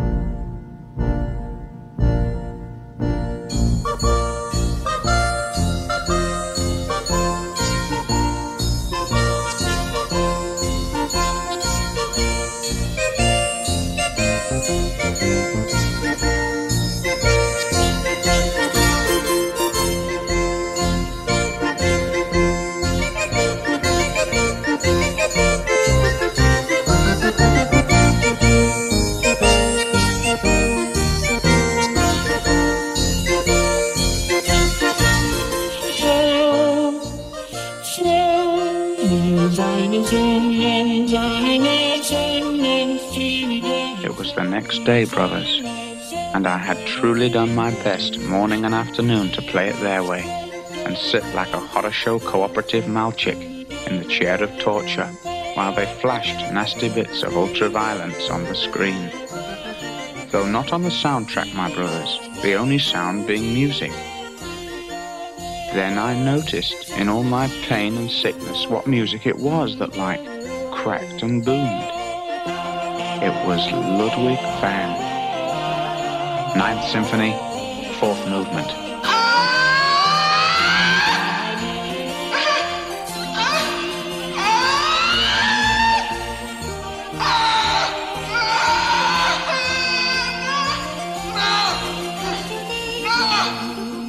Stop it, please, I beg you! It's a sin! It's a sin! It's a sin! It's a sin! It's a sin! It's a sin! Sin? What's all this about sin? That! Using Ludwig van like that! He did no harm to anyone! Beethoven just wrote music! Are you referring to the background score? Yes! You've heard Beethoven before? Yes! So you're keen on music? Yes! Can't be helped. Here's the punishment element, perhaps. Governor ought to be pleased. I'm sorry, Alex. This is for your own good. You'll have to bear with us for a while. But it's not fair! It's not fair! I should feel ill when I hear lovely, lovely Ludwig van! You must take your chance, boy. The choice has been all yours.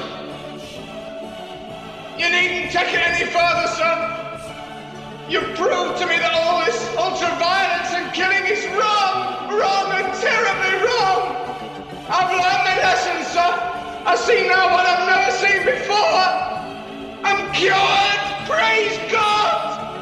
You're not cured yet, boy. But sirs, missus, I see that it's wrong. It's wrong because it's like against society. It's wrong because everybody has the right to live and be happy without being told, chopped and knifed. No, boy, you really must leave it to us. And be cheerful about it. In less than a fortnight now, you will be a free man. 2 weeks later, the Minister of the Interior, demonstrates Alex's rehabilitation to a gathering of officials. Alex is unable to fight back against an actor who taunts and attacks him, and then he becomes ill, wanting sex with a topless woman. The prison chaplain complains that Alex has been robbed of his free will, but the Minister of the Interior asserts that the Ludovico technique will cut crime and alleviate crowding in prisons. By the way, that woman really into her performance. Really soaking in the bows. Oh, yeah, I have that, too, because the first guy right. does, too. They bow and the applause, like they did anything.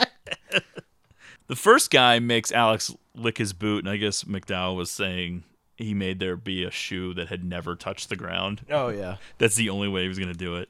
I like watching the reaction from the audience to the tits on stage. That one guy with the mustache, the more traditional prison guy. Right. There's a shot of the woman topless, then it cuts back to him, and he is like a fucking cartoon dog. Like, his tongue is like almost hanging out. He's like, oh, God. It's so over the top. Yeah. This leads to a spirited debate between the prison chaplain and the Minister of the Interior, but what we're seeing here is the stripping away of humanity in the pursuit of some pristine, unrealistic utopia. The minister says, as a way of ending the argument, the point is that it works. Right. Just shut up. Who cares? And he freely admits that the motivation is just to eliminate crime and to alleviate prison crowding. Definitely. There isn't really any pursuit of real change. It's just to fix the numbers to look a certain way, which of course means that all of this is inherently political more than anything else. The film's central moral question is the definition of goodness and whether it makes sense to use aversion therapy to stop immoral behavior. Stanley Kubrick, writing in Saturday Review, described the film, quote, a social satire dealing with the question of whether behavioral psychology and psychological conditioning are dangerous new weapons for a totalitarian government to use to impose vast controls on its citizens and turn them into little more than robots.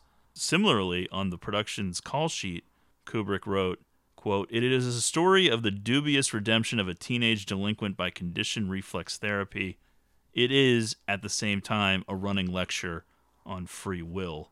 I would take that to mean that what this film is positing is that goodness without free will does not equal true goodness. That is not the same thing. That's a fair takeaway. That free will is essential to differentiating between goodness and badness on some level. Well, and if somebody's doing something just to appease whatever, is that really what you want out of it? Alex has essentially become, like the title of the film, A Clockwork Orange, organic on the outside, mechanical on the inside.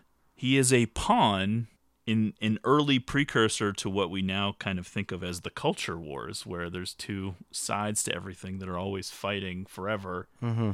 I would say that America has devolved into an endless culture war that almost supersedes actual politics and becomes the defining characteristic of so many people, mostly through the insidious induction of social media into our lives, and then people get ramped up, and so everything becomes part of your political identity. If you don't believe me, just go on fucking Facebook or TikTok or Twitter or any of these places, and you see it constantly. This is how people live. It's an endless game. It's as if your favorite football team is in a Super Bowl game that never ends. That's basically where we're at with politics and political discussion and discourse, and what I think of as the culture wars. And it goes into these endless fucking fights and debates about everything. Just these spiraling discussions that have no end. Yeah, ever. And no one will ever convince the other side of anything. But I would say that after the first 45 minutes of A Clockwork Orange, to think that that's where this movie goes is very strange. Totally. I wasn't born until 12 years after this film was released, but I'm coming at it and that's what I'm seeing is, oh, this is weird that this is where this would go. Like, yeah, obviously I know that trying to make a point about a movie that's 50 years old is kind of weird because Sure. they were all around talking about it before I was even born. But I would say that watching it now, if you were unfamiliar with the movie and you watch that first 45 minutes, you're probably thinking this doesn't have anything to do with modern political discourse, and yet that's kind of what happens. And Sure. it's weird how relevant it is. Now, I know. I don't know that it always syncs up with a way that a lot of people would agree with now in terms of its way of thinking, but that is sort of where it goes. The story portrays the conservative and leftist parties as equally worthy of criticism, so we're back at being a centrist again. Because everyone has a self-serving agenda. You're part of this party, but it's more like that's a facade. Like, yeah, I think everyone's... that's the point, is Yeah. the selfishness of everyone is the same, and it doesn't matter what side that you're on. Right. Everyone's motivations in any given moment are just driven by their own journey or what they're trying to accomplish. They are happy to sacrifice what the overall group might stand for if their own self-serving need comes up. Yeah, which I still think is true today. Yeah. I think that when this film was made, everything was a lot different, even though it is familiar and similar in some ways. But I think that the tone and the vibe of everyday life was so different that this movie could exist and you could experience it and think about it and let it potentially influence you in some ways, but not other ways, however you felt comfortable with. But there's not really that kind of room now.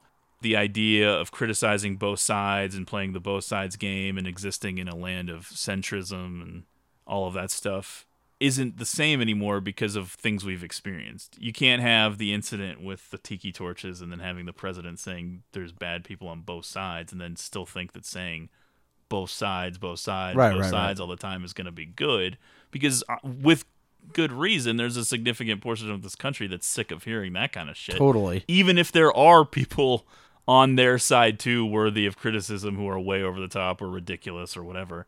Because you can't really fixate on just the most egregious people on one side and then equate that to the other side, which is like, oh, well, the majority of those people are egregious or whatever. You know what I'm saying? Taking the worst from one side and then saying, well, they're the same as the other side, even though way more of the other side is terrible. Mm-hmm. Because it does kind of come down to a numbers game sometimes with that too. But there are merits to centrism, because I do think that sometimes that is the more level-headed way to approach certain subjects. But like I said, I think in this world, post those 50 years that have gone by since A Clockwork Orange, there are reasons to not think that centrism is reasonable anymore. Sure. You can't just say both sides are crazy and be done with it. Right. Because there's too much that's happened, obviously. But this movie exists in a completely different time and place. I think more the reality is both sides are so insanely layered because it's made up of different individuals with their own beliefs and mindsets and experiences that are going to drive any specific situation. So certainly a lot more nuance than that. The film critiques the behaviorism or behavioral psychology propounded by psychologists John B. Watson and B.F. Skinner. Burgess disapproved of behaviorism, calling Skinner's book Beyond Freedom and Dignity one of the most dangerous books ever written. Although behaviorism's limitations were conceded by its principal founder Watson, Skinner argued that behavior modification, specifically operant conditioning, learned behaviors via systematic reward and punishment techniques, rather than the classical Watsonian conditioning, is the key to an ideal society. The film's Ludovico technique is widely perceived as a parody of aversion therapy, which is a form of classical conditioning. Author Paul Duncan said, Alex is the narrator, so we see everything from his point of view, including his mental images. The implication is that all of the images, both real and imagined, are part of Alex's fantasies. So who is Alex to us? And what does his dramatic change mean or symbolize? Well, I think most people agree that he never changes. And I think that's kind of the point of the film. Although some people have perceived it differently. I think the omission of the final chapter, which we will talk about a little bit more later, also plays into that. But to me, it means that this doesn't really work. There's no upside to it because eventually it will wear off. There's a high probability that it will get focused onto the wrong thing, meaning they will get the sick response to something else rather than what they're intending. And also, although I don't know if they're they care good about at faking that part. it because they No, I mean, but not get attached to violence either. Oh, yeah. Oh, I'm okay, saying, like, right. you can't control what you're actually going to... Yeah. It might just be war, or it could be the Nazi symbol, which, of course, would be good, but that wouldn't be enough. Like, there's Not no for way Alex, to, like... no.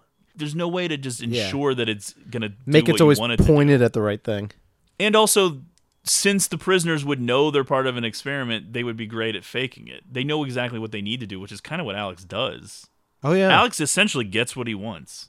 He gets released early from prison, and then he has to go through some shit, but it wears off. Right. And he's going to be back to his old ways. Yeah, it doesn't feel like that much time. Psychiatrist Aaron Stern, the former head of the MPA ratings board, believed that Alex represents man in his natural state, the unconscious mind. Alex becomes civilized after receiving his Ludovico cure, and the sickness in the aftermath Stern considered to be the neurosis imposed by society. Kubrick told film critics Philip Strick and Penelope Houston Alex makes no attempt to deceive himself or the audience as to his total corruption or wickedness. He is the very personification of evil. On the other hand, he has winning qualities. His total candor, his wit, his intelligence, and his energy. These are attractive qualities, and ones, I might add, which he shares with Richard III. His finger on the pulse of classical music. In the film, we see a society that seems to be uneasy, potentially crumbling. There's a lot of ties with Russian culture, which makes people think that there's some sort of a potential communist future being depicted. As I said earlier, I liked the idea that we're in a world of a potentially failing socialism descending into authoritarian society, a world in transition, but Kubrick makes sure to pull the camera far enough back so we have the full scope. Both sides can be included in the mockery. Totally.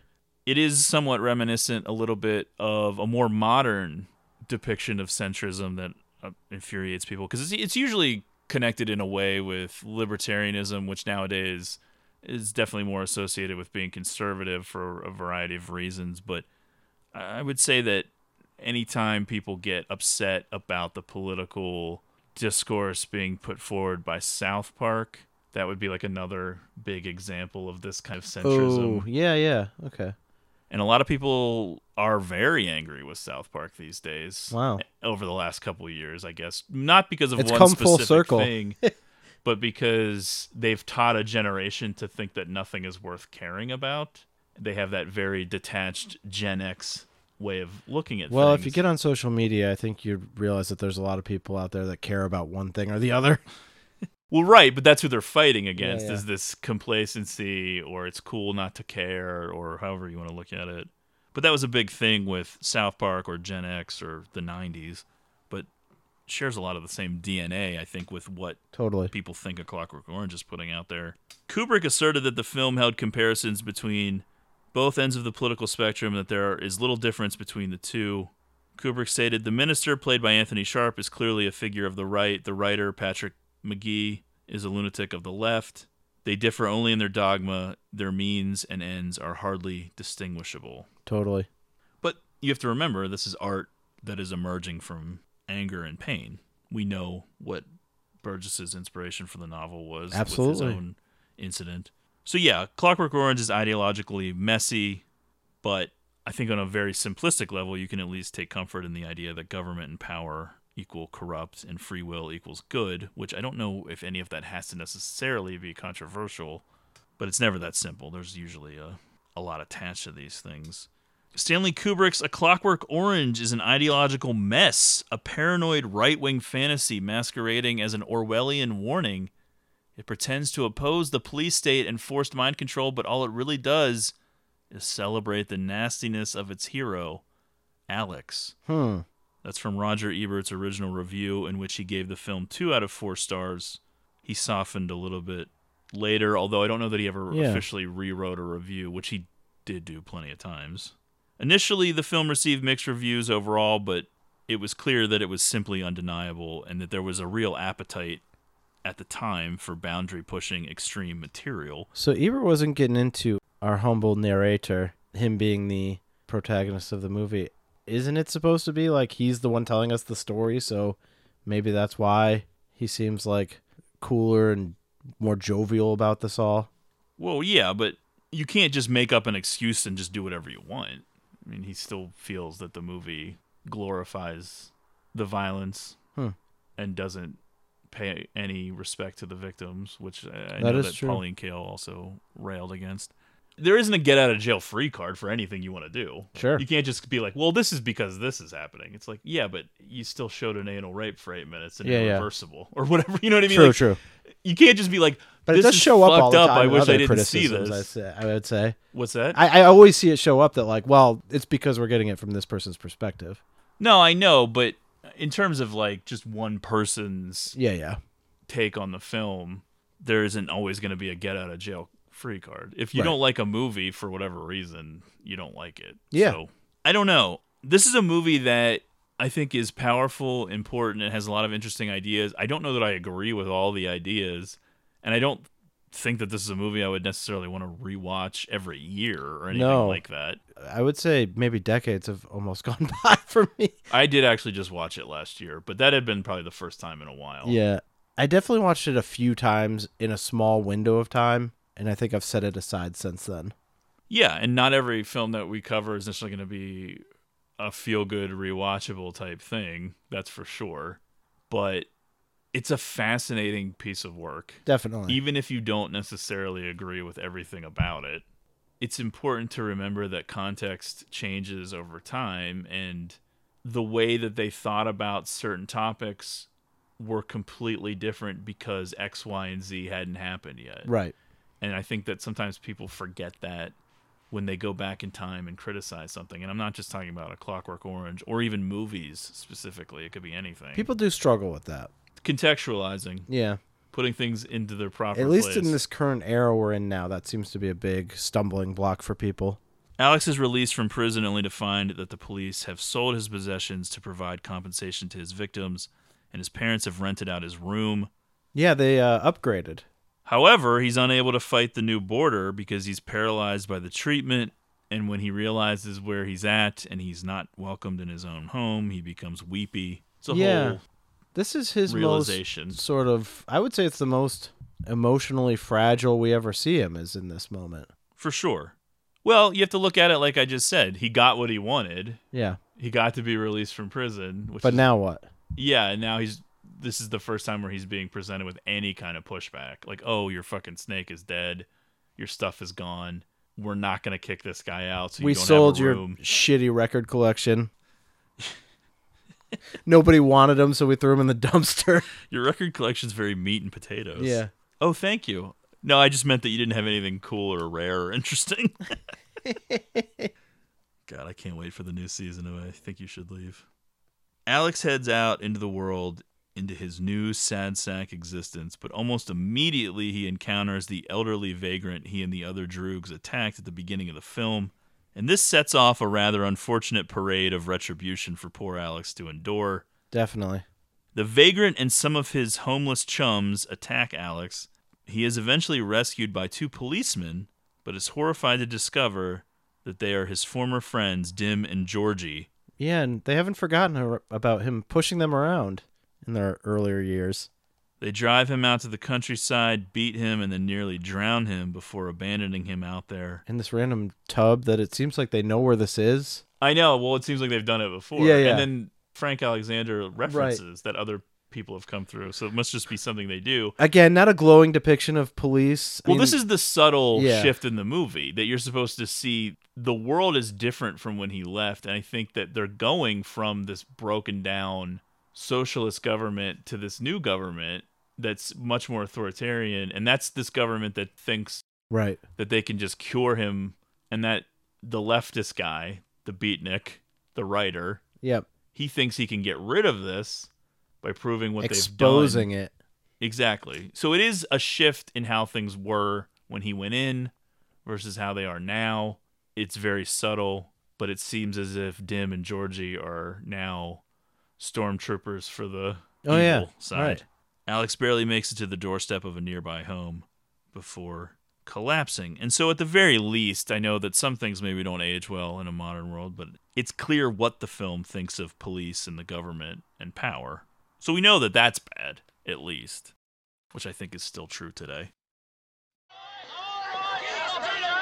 Come on, stop breaking the state's peace, you naughty trouble, sir? Oh, no. Well.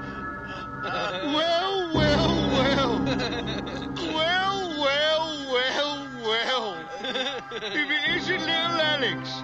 Long time no Vinnie, Drew. How goes? It's impossible. I don't believe it. Evidence of the old glasses. Nothing up our sleeve. No magic, little Alex.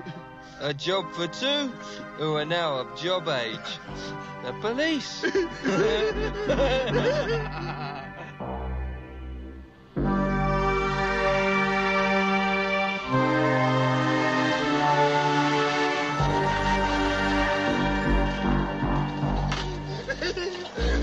Come on, Alex. Up for walking.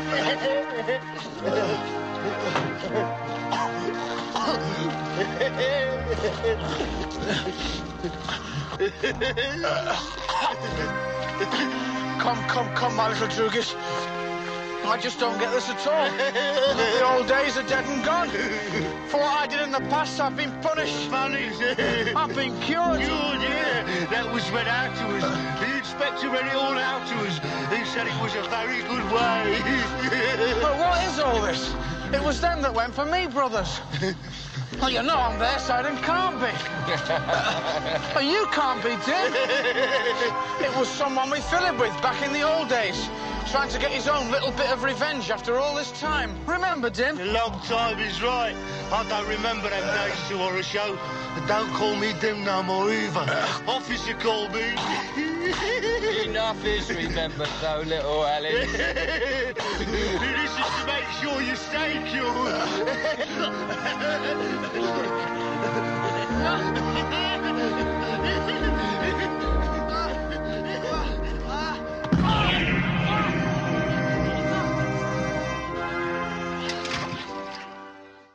The whole thing is rather demoralizing.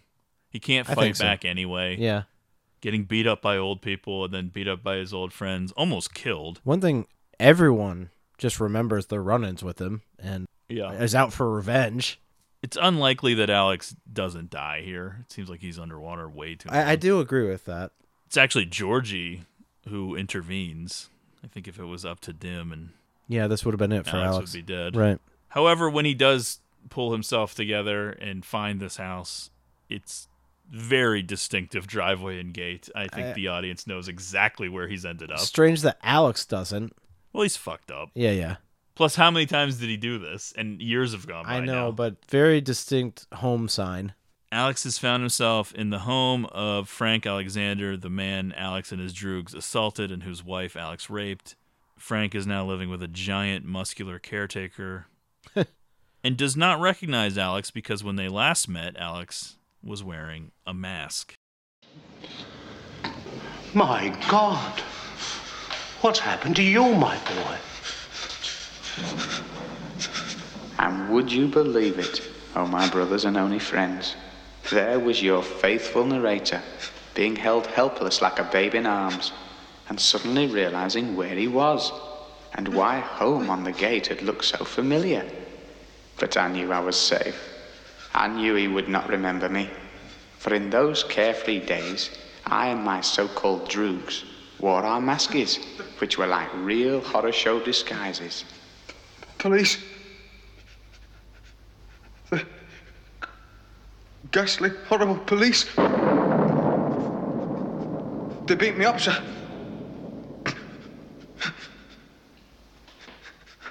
The police beat me up, sir.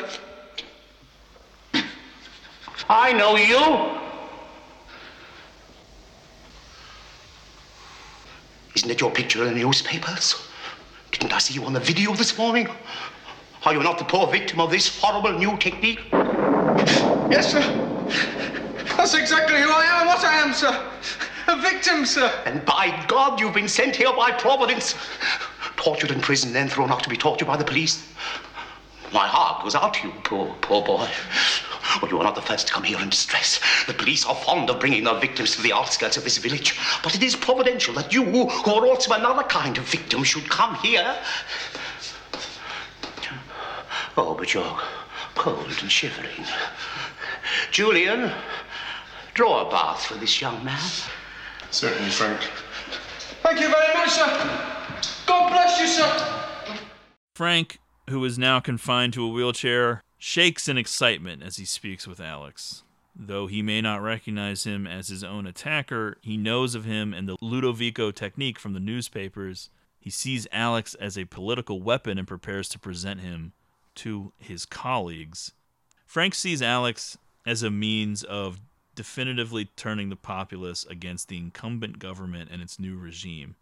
He fears the new government, and in a telephone conversation he says, quote, recruiting brutal young roughs into the police, proposing debilitating and will-sapping techniques of conditioning. Oh, we've seen it all before in other countries. The thin end of the wedge. Before we know where we are, we shall have the full apparatus of totalitarianism. While bathing, though, as he's on the phone... Just an insane move by Alex. While Frank is on the phone, I should Yeah. say. Alex breaks into Singing in the Rain, causing Frank to realize that Alex was the person who assaulted him and his wife. Come on, man. You can't sing any other song? Food! All right! Try the wine! The most insane voice. I know. It almost seems like it's out of like a Monty Python movie or something. Yeah, I do think we're supposed to recognize the hypocrisy now that it becomes personal. That's he had right, all of these yeah. big plans as far as using Alex as a redemptive story, Yep. something that he could further his own agenda, and now realizing he just wants revenge against someone Exactly. who did something to him. Totally willing to sacrifice all of his political alignments. Whatever the party stood to gain from this, who gives a shit now? I just want to fuck this dude up. We learn that Frank's wife is dead. He refers to her as a victim of the modern age. I'm familiar. It's an interesting situation because Alex knows where he is. Frank figures out who he is. Mm-hmm. Alex immediately becomes suspicious with good reason that Yeah. Frank knows who he is. He thinks the wine is poisoned. He thinks all kinds of shit's happening. He becomes nervous and wants to get out of there. It's unclear if Frank knows that Alex knows, but he doesn't seem to be hiding it anymore. Barely containing his rage every That's time right. he speaks. Yeah. It becomes very uncomfortable. Before filming the scene where he had to carry Patrick McGee's wheelchair down the stairs, professional bodybuilder David Prowse went up to Stanley Kubrick and asked if he could make sure that, due to the difficulty of the task, he got the scene in as few takes as possible, saying, "You're not exactly known as one-take Kubrick, are you?" Oh, yeah. The rest of the crew was horrified at such a famous director being talked to like this, but Kubrick just laughed and promised to do his best. The scene was filmed in only 6 takes, an incredibly small amount for a perfectionist like Kubrick. LOL. Even so, Prowse was near exhaustion after the repeated takes of him carrying Frank in his wheelchair down the stairs. No, wait a second. This might be stupid. David Prowse, is that the guy that played Darth Vader? Yeah. I Okay. think so. Yeah. All right. I never knew that. That this was him. Not the guy without the mask. I think it's just the guy that's in the mask, isn't it? And then they dubbed his voice. I don't think it's the guy you see at the end. Oh, right. Yeah. No, I just mean the guy in the suit. Yeah. Yeah. They used James Earl Jones' voice. Right. And then the guy who takes the mask off is not Somebody else. Yeah. But yes, but I did recognize the name with you saying it. Yeah. Wow. Never knew that was him though. With help from his colleagues, Frank drugs Alex and then locks him in an upstairs bedroom. He then plays Beethoven's Ninth Symphony loudly from the floor below. Unable to stand the sickening pain, Alex attempts suicide by jumping out the window. Kind of a boneheaded move to tell your potential enemy that listening to Beethoven's Ninth Symphony specifically makes you sick. I know. Just blurting anything Just out at this going point. nuts though, like stomping all over the floor. Just can't take it. Alex survives the suicide attempt and wakes up in a hospital with multiple injuries. He's literally in traction. A hilarious little gag where the doctor and nurse were having sex in the bed, like across I know from this. it's funny, like with the subtitles on too, because it'll just be like moan, woman moans. We see a montage of headlines. Alex's last name is Burgess in some of them. Even Alex's parents reappear. It's gone all the way around to where now Alex is considered a true victim. I know. He's getting all this press sympathy, even though Right. The film obviously playing he's a with the irony murderer. of this now, yeah.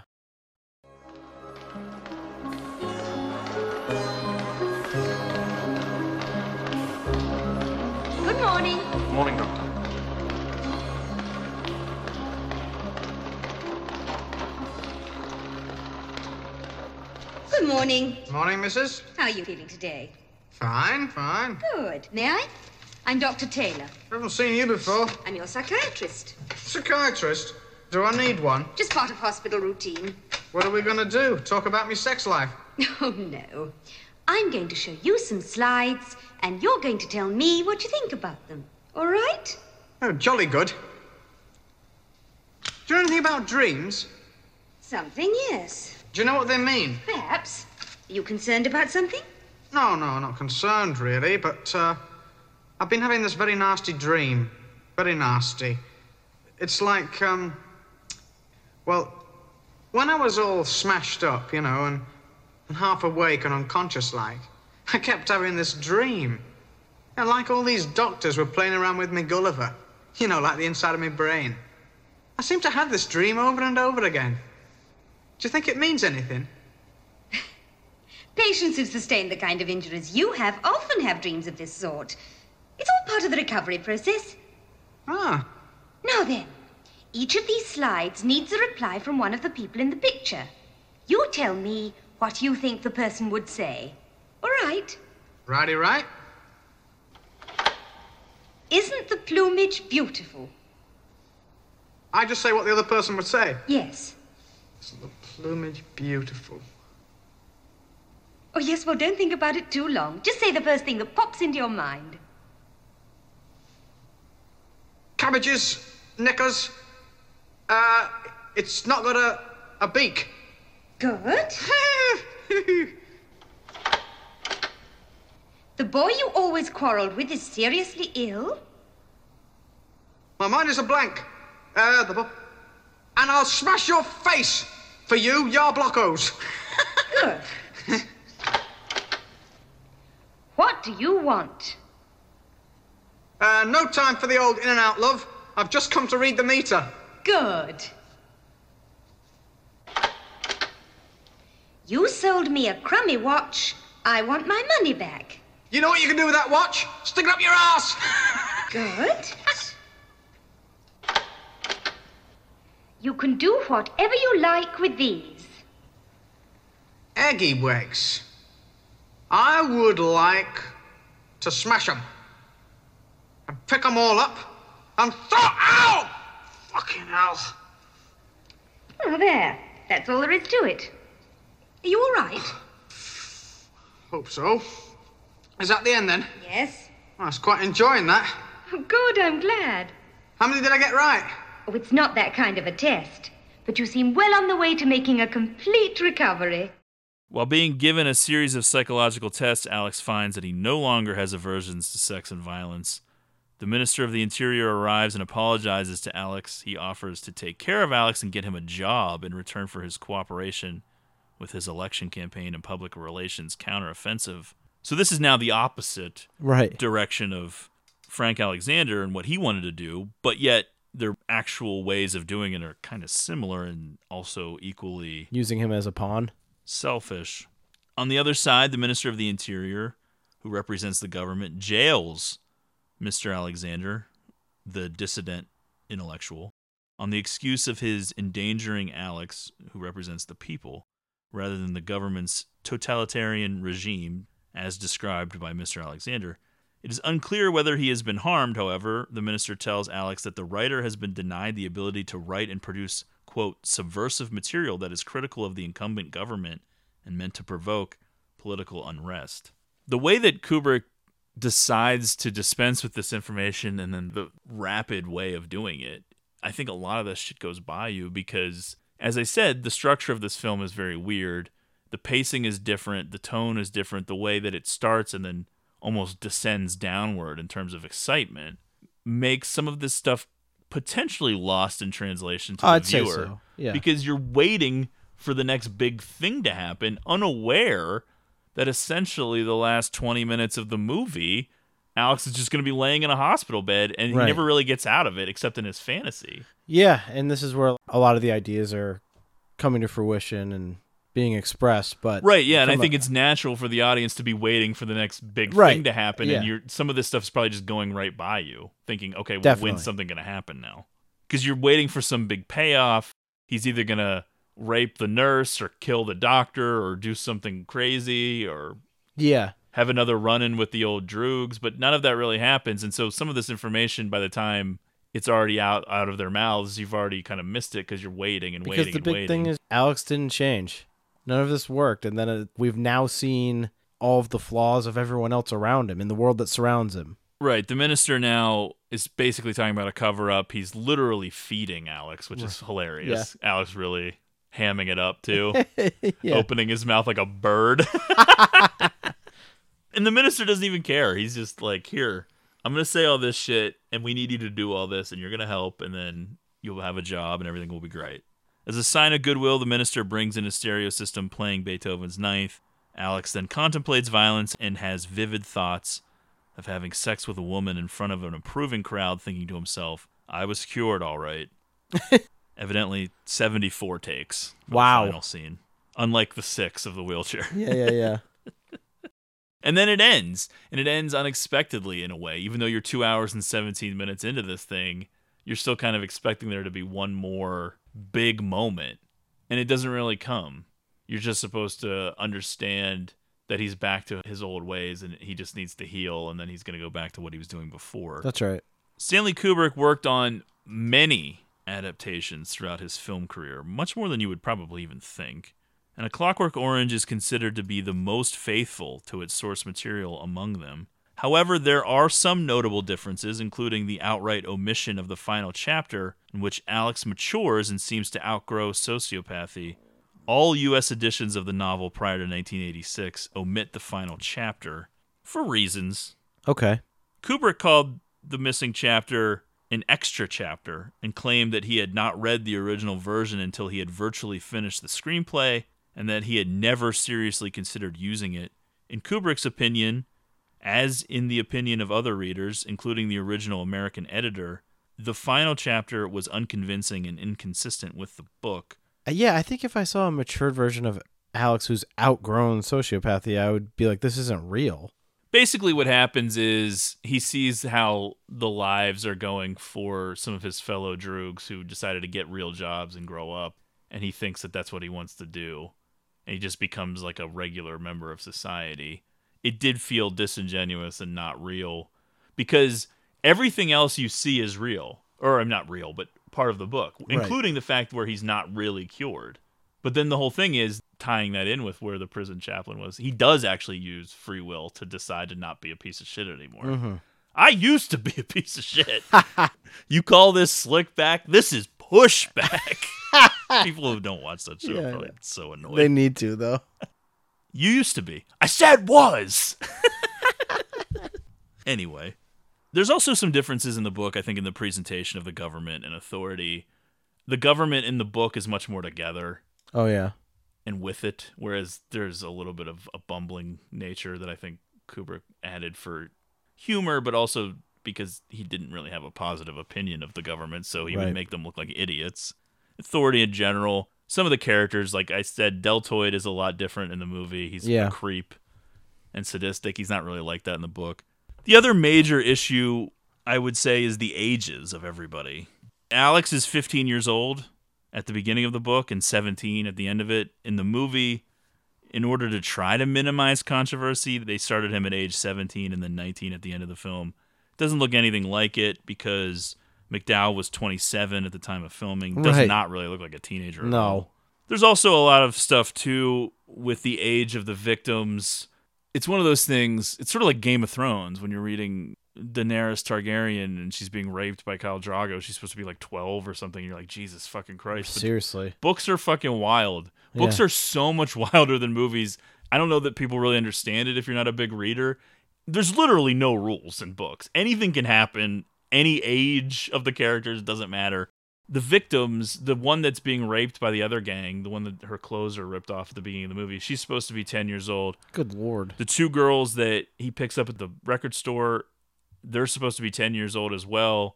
Yeah, it's shocking. And it's not a consensual encounter like it is in the movie. They actually made it less terrible in the movie. Definitely. You have to really be coming at this from a dark place, I think, to write something like A Clockwork Orange the way that it was originally written. In recent years, a follow-up to A Clockwork Orange was found in Anthony Burgess's home called A Clockwork Condition. It's an unfinished 200-page manuscript that expands upon the themes in the original. Kind of doubt that will ever see the light of day. So I'm thinking not. Likely that there won't be a sequel. However, in 2025, there will be a gender-swapped remake with Zendaya in the lead role as Alexa. Really? No, I made that up. But that would be funny. Yeah. I couldn't believe it. In the remake of Space Jam with LeBron James, and they had all those Warner Brothers characters standing around, there were fucking droogs standing there. Oh, really? I think there was even something from The Devils, the Ken Russell movie. Unless that was made up. That one might, I don't know. Okay. They put in like all kinds of weird shit in the background. It's like, okay. That is strange. I don't know. Look up if the droogs thing is real. I'm pretty sure the droogs part was real. I don't know about the Devils thing, because that movie's even more insane in some ways. Oh, okay. I thought you were saying the LeBron James Space Jam. Yeah, I would agree with that, too. It's probably also more insane than A Clockwork Orange. For different reasons. Malcolm McDowell was hurt when, after he and Stanley Kubrick had such a close relationship during filming, Kubrick seemed uninterested in continuing their friendship afterward. McDowell later attributed some of that sentiment to his being a young actor unfamiliar with the intimacy of the filmmaking process, but admitted that he was very upset by it at the time. He did remain close friends with Kubrick's wife, Christine, though. But yeah, there is a certain coldness in the film business, but I would imagine that Kubrick was probably even more cold than your usual directors. If it comes through in his filmmaking, certainly. The lasting legacy of A Clockwork Orange has to be violence in cinema, for sure. This can't be stated enough. I know we've already stated it, but I'm stating it again. Go ahead. This was a world that was not used to this. Think about the last 5 years leading up to this. Yeah. Bonnie and Clyde, Night of the Living Dead, The Wild Bunch in 1969, Soldier Blue, movie that is probably the least famous of this list, but a movie I have seen, which is very weird, but I would recommend checking out if you haven't seen it. Uh-huh. Just because it's like an Old West style movie where there's a massacre at the end. I guess you would say cowboys and Indians. I'm not really sure the details of the story exactly. I can't remember. I know Candice Bergen is in it, and she gets kidnapped or something. But then there's this great massacre at the end, I believe, where the white man kills the Native Americans. Yeah. And it is so violent and bloody, but it's so weird because the rest of the movie is your typical 1960s, early 70s Western, and then all of a sudden it goes so over the top with violence. Violent set piece.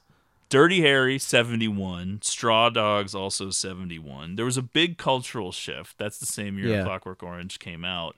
And it pushed the boundaries out far enough to where we could enjoy the next 50 years without really worrying as much about violence. There's always a topic du jour. We talked about it a little bit in the Ninja Turtles thing. I think there was a renewed interest in violence when it came to kids' material.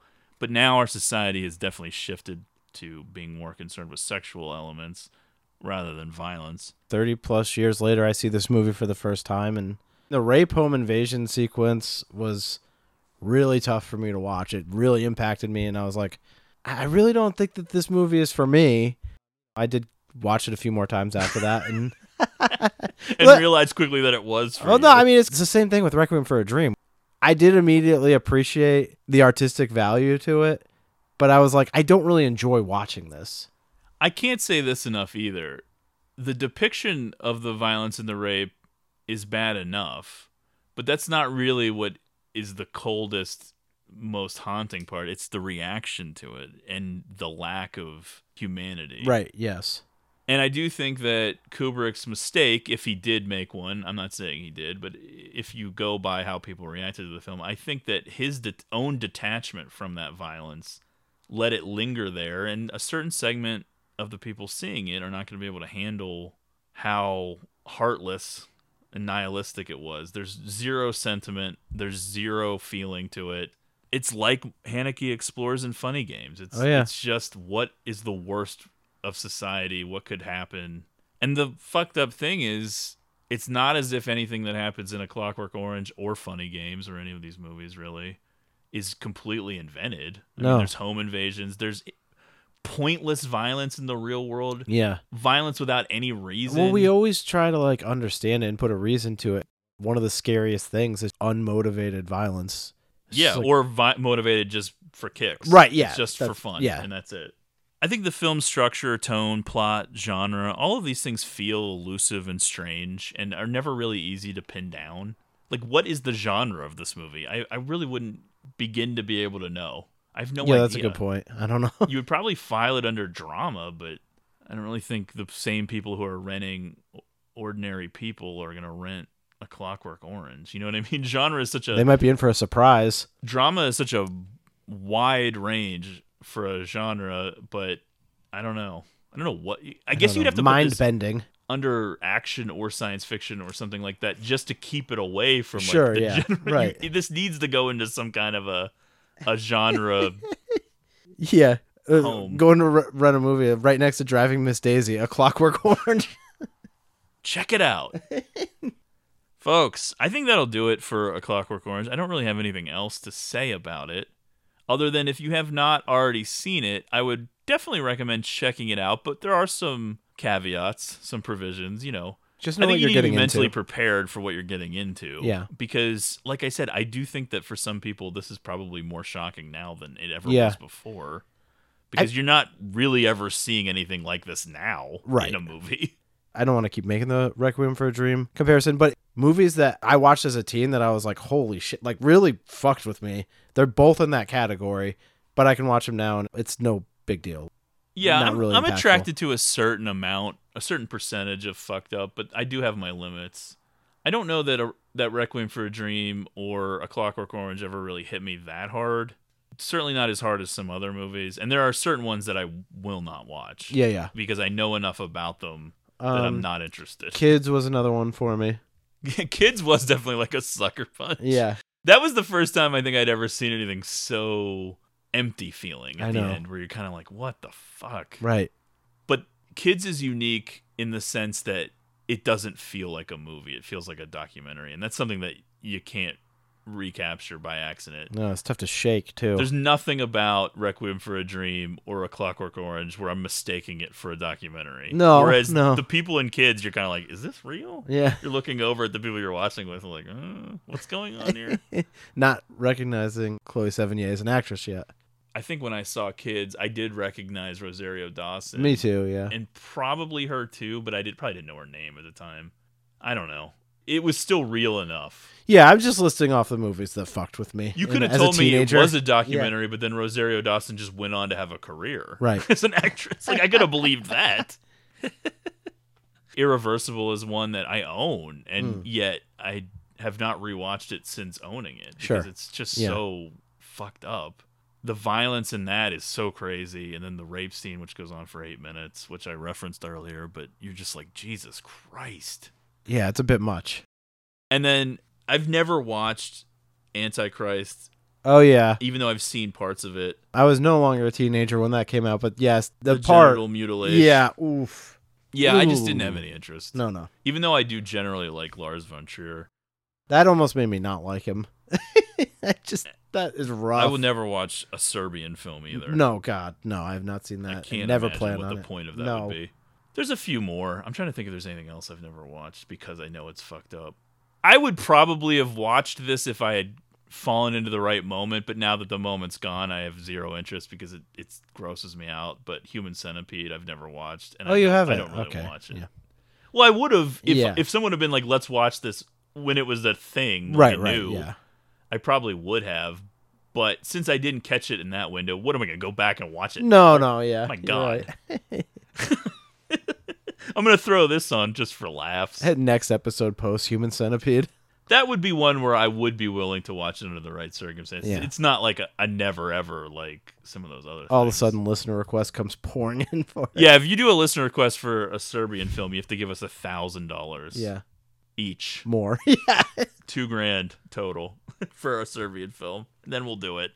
That'll be our 50th. I was actually thinking of charging more money for our 50th listener request and really blowing it out. But Somebody draws the short straw on that. yeah, that's more about timing, I guess. Yeah. So I don't know.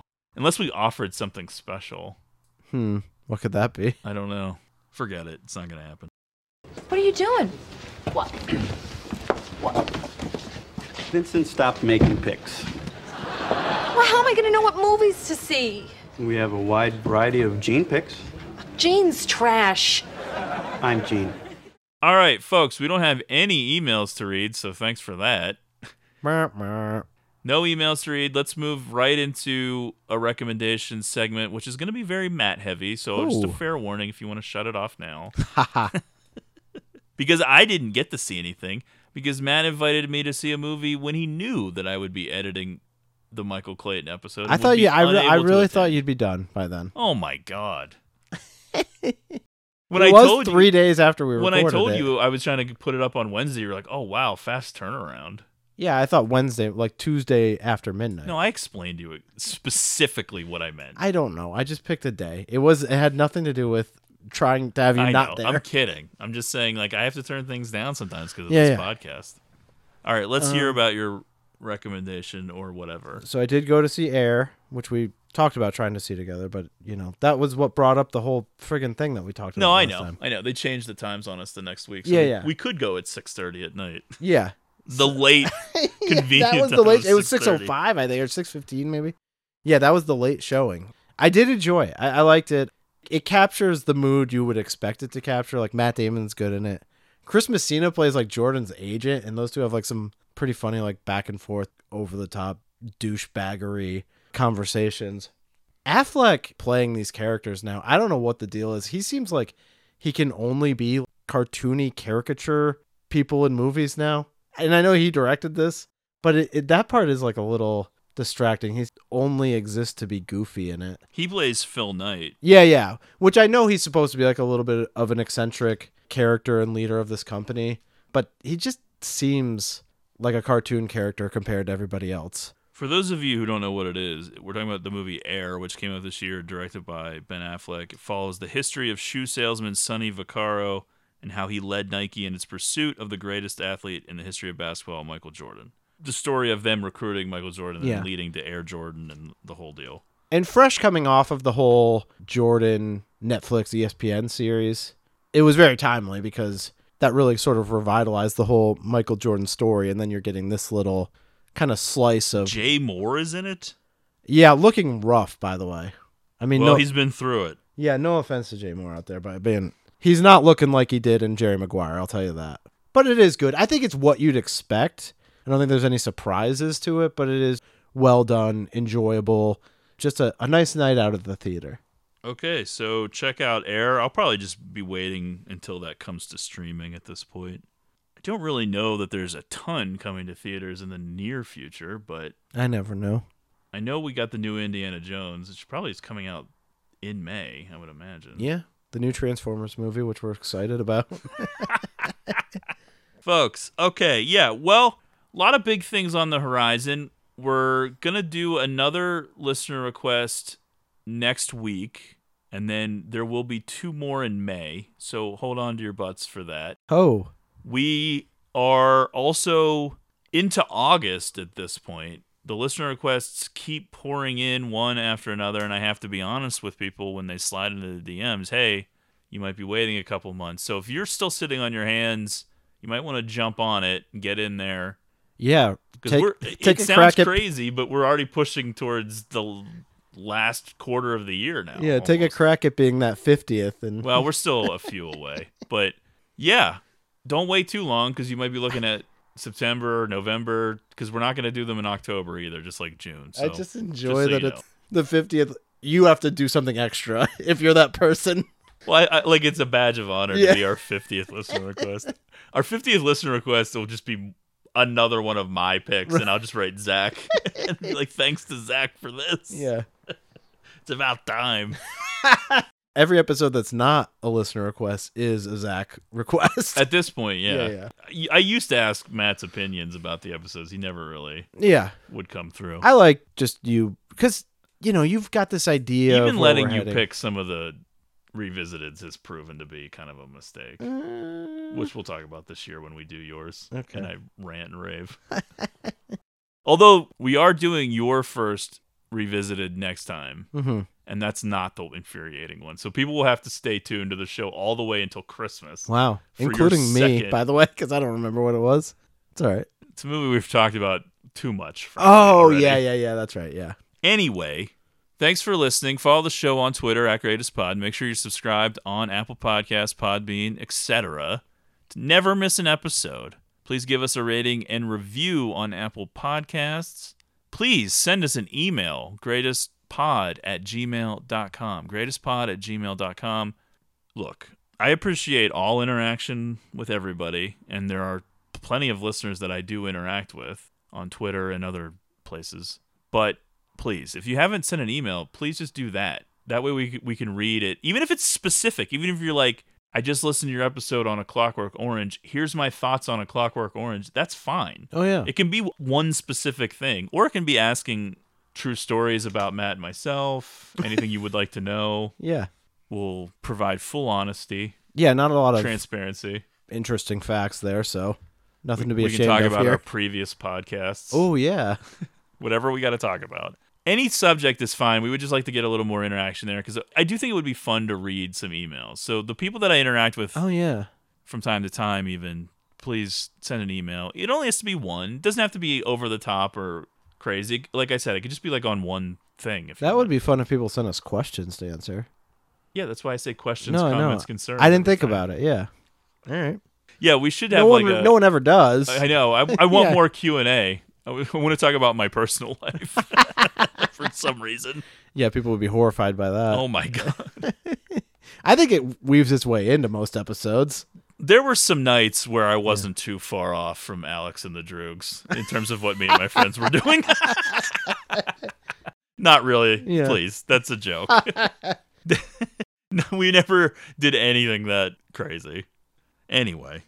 If you'd like a free sticker, you can let us know on Twitter or in an email. If you'd like us to do your listener request, you can reach out. We'll work that out with you. I'm not going to go through all the details, but just reach out in any of the ways that I've already stated. Live shows, they're coming up this summer. We're going to do one in Cleveland, Ohio, one in Indianapolis, Indiana, and one in Los Angeles, California. So get your tickets for the... Matt's face. We'll be playing the Alamo Draft House in Austin. Matt was like accepting everything I was saying. Like, yeah. Yep, that's all true. Wow. How did you organize? Did we get like a booking agent? 0 tickets sold to any of these live events. 0 laughs, 0 tickets sold. Copious tears. Yeah. No live events so far, but if you'd like to follow us on Letterboxd, you can find us at Zach1983 and Matt Crosby. Anything else, just reach out. Questions, comments, concerns, greatestpod@gmail.com and greatestpod on Twitter. Thank you so much for listening. We'll be back with another listener request. It never ends. This is our busiest year.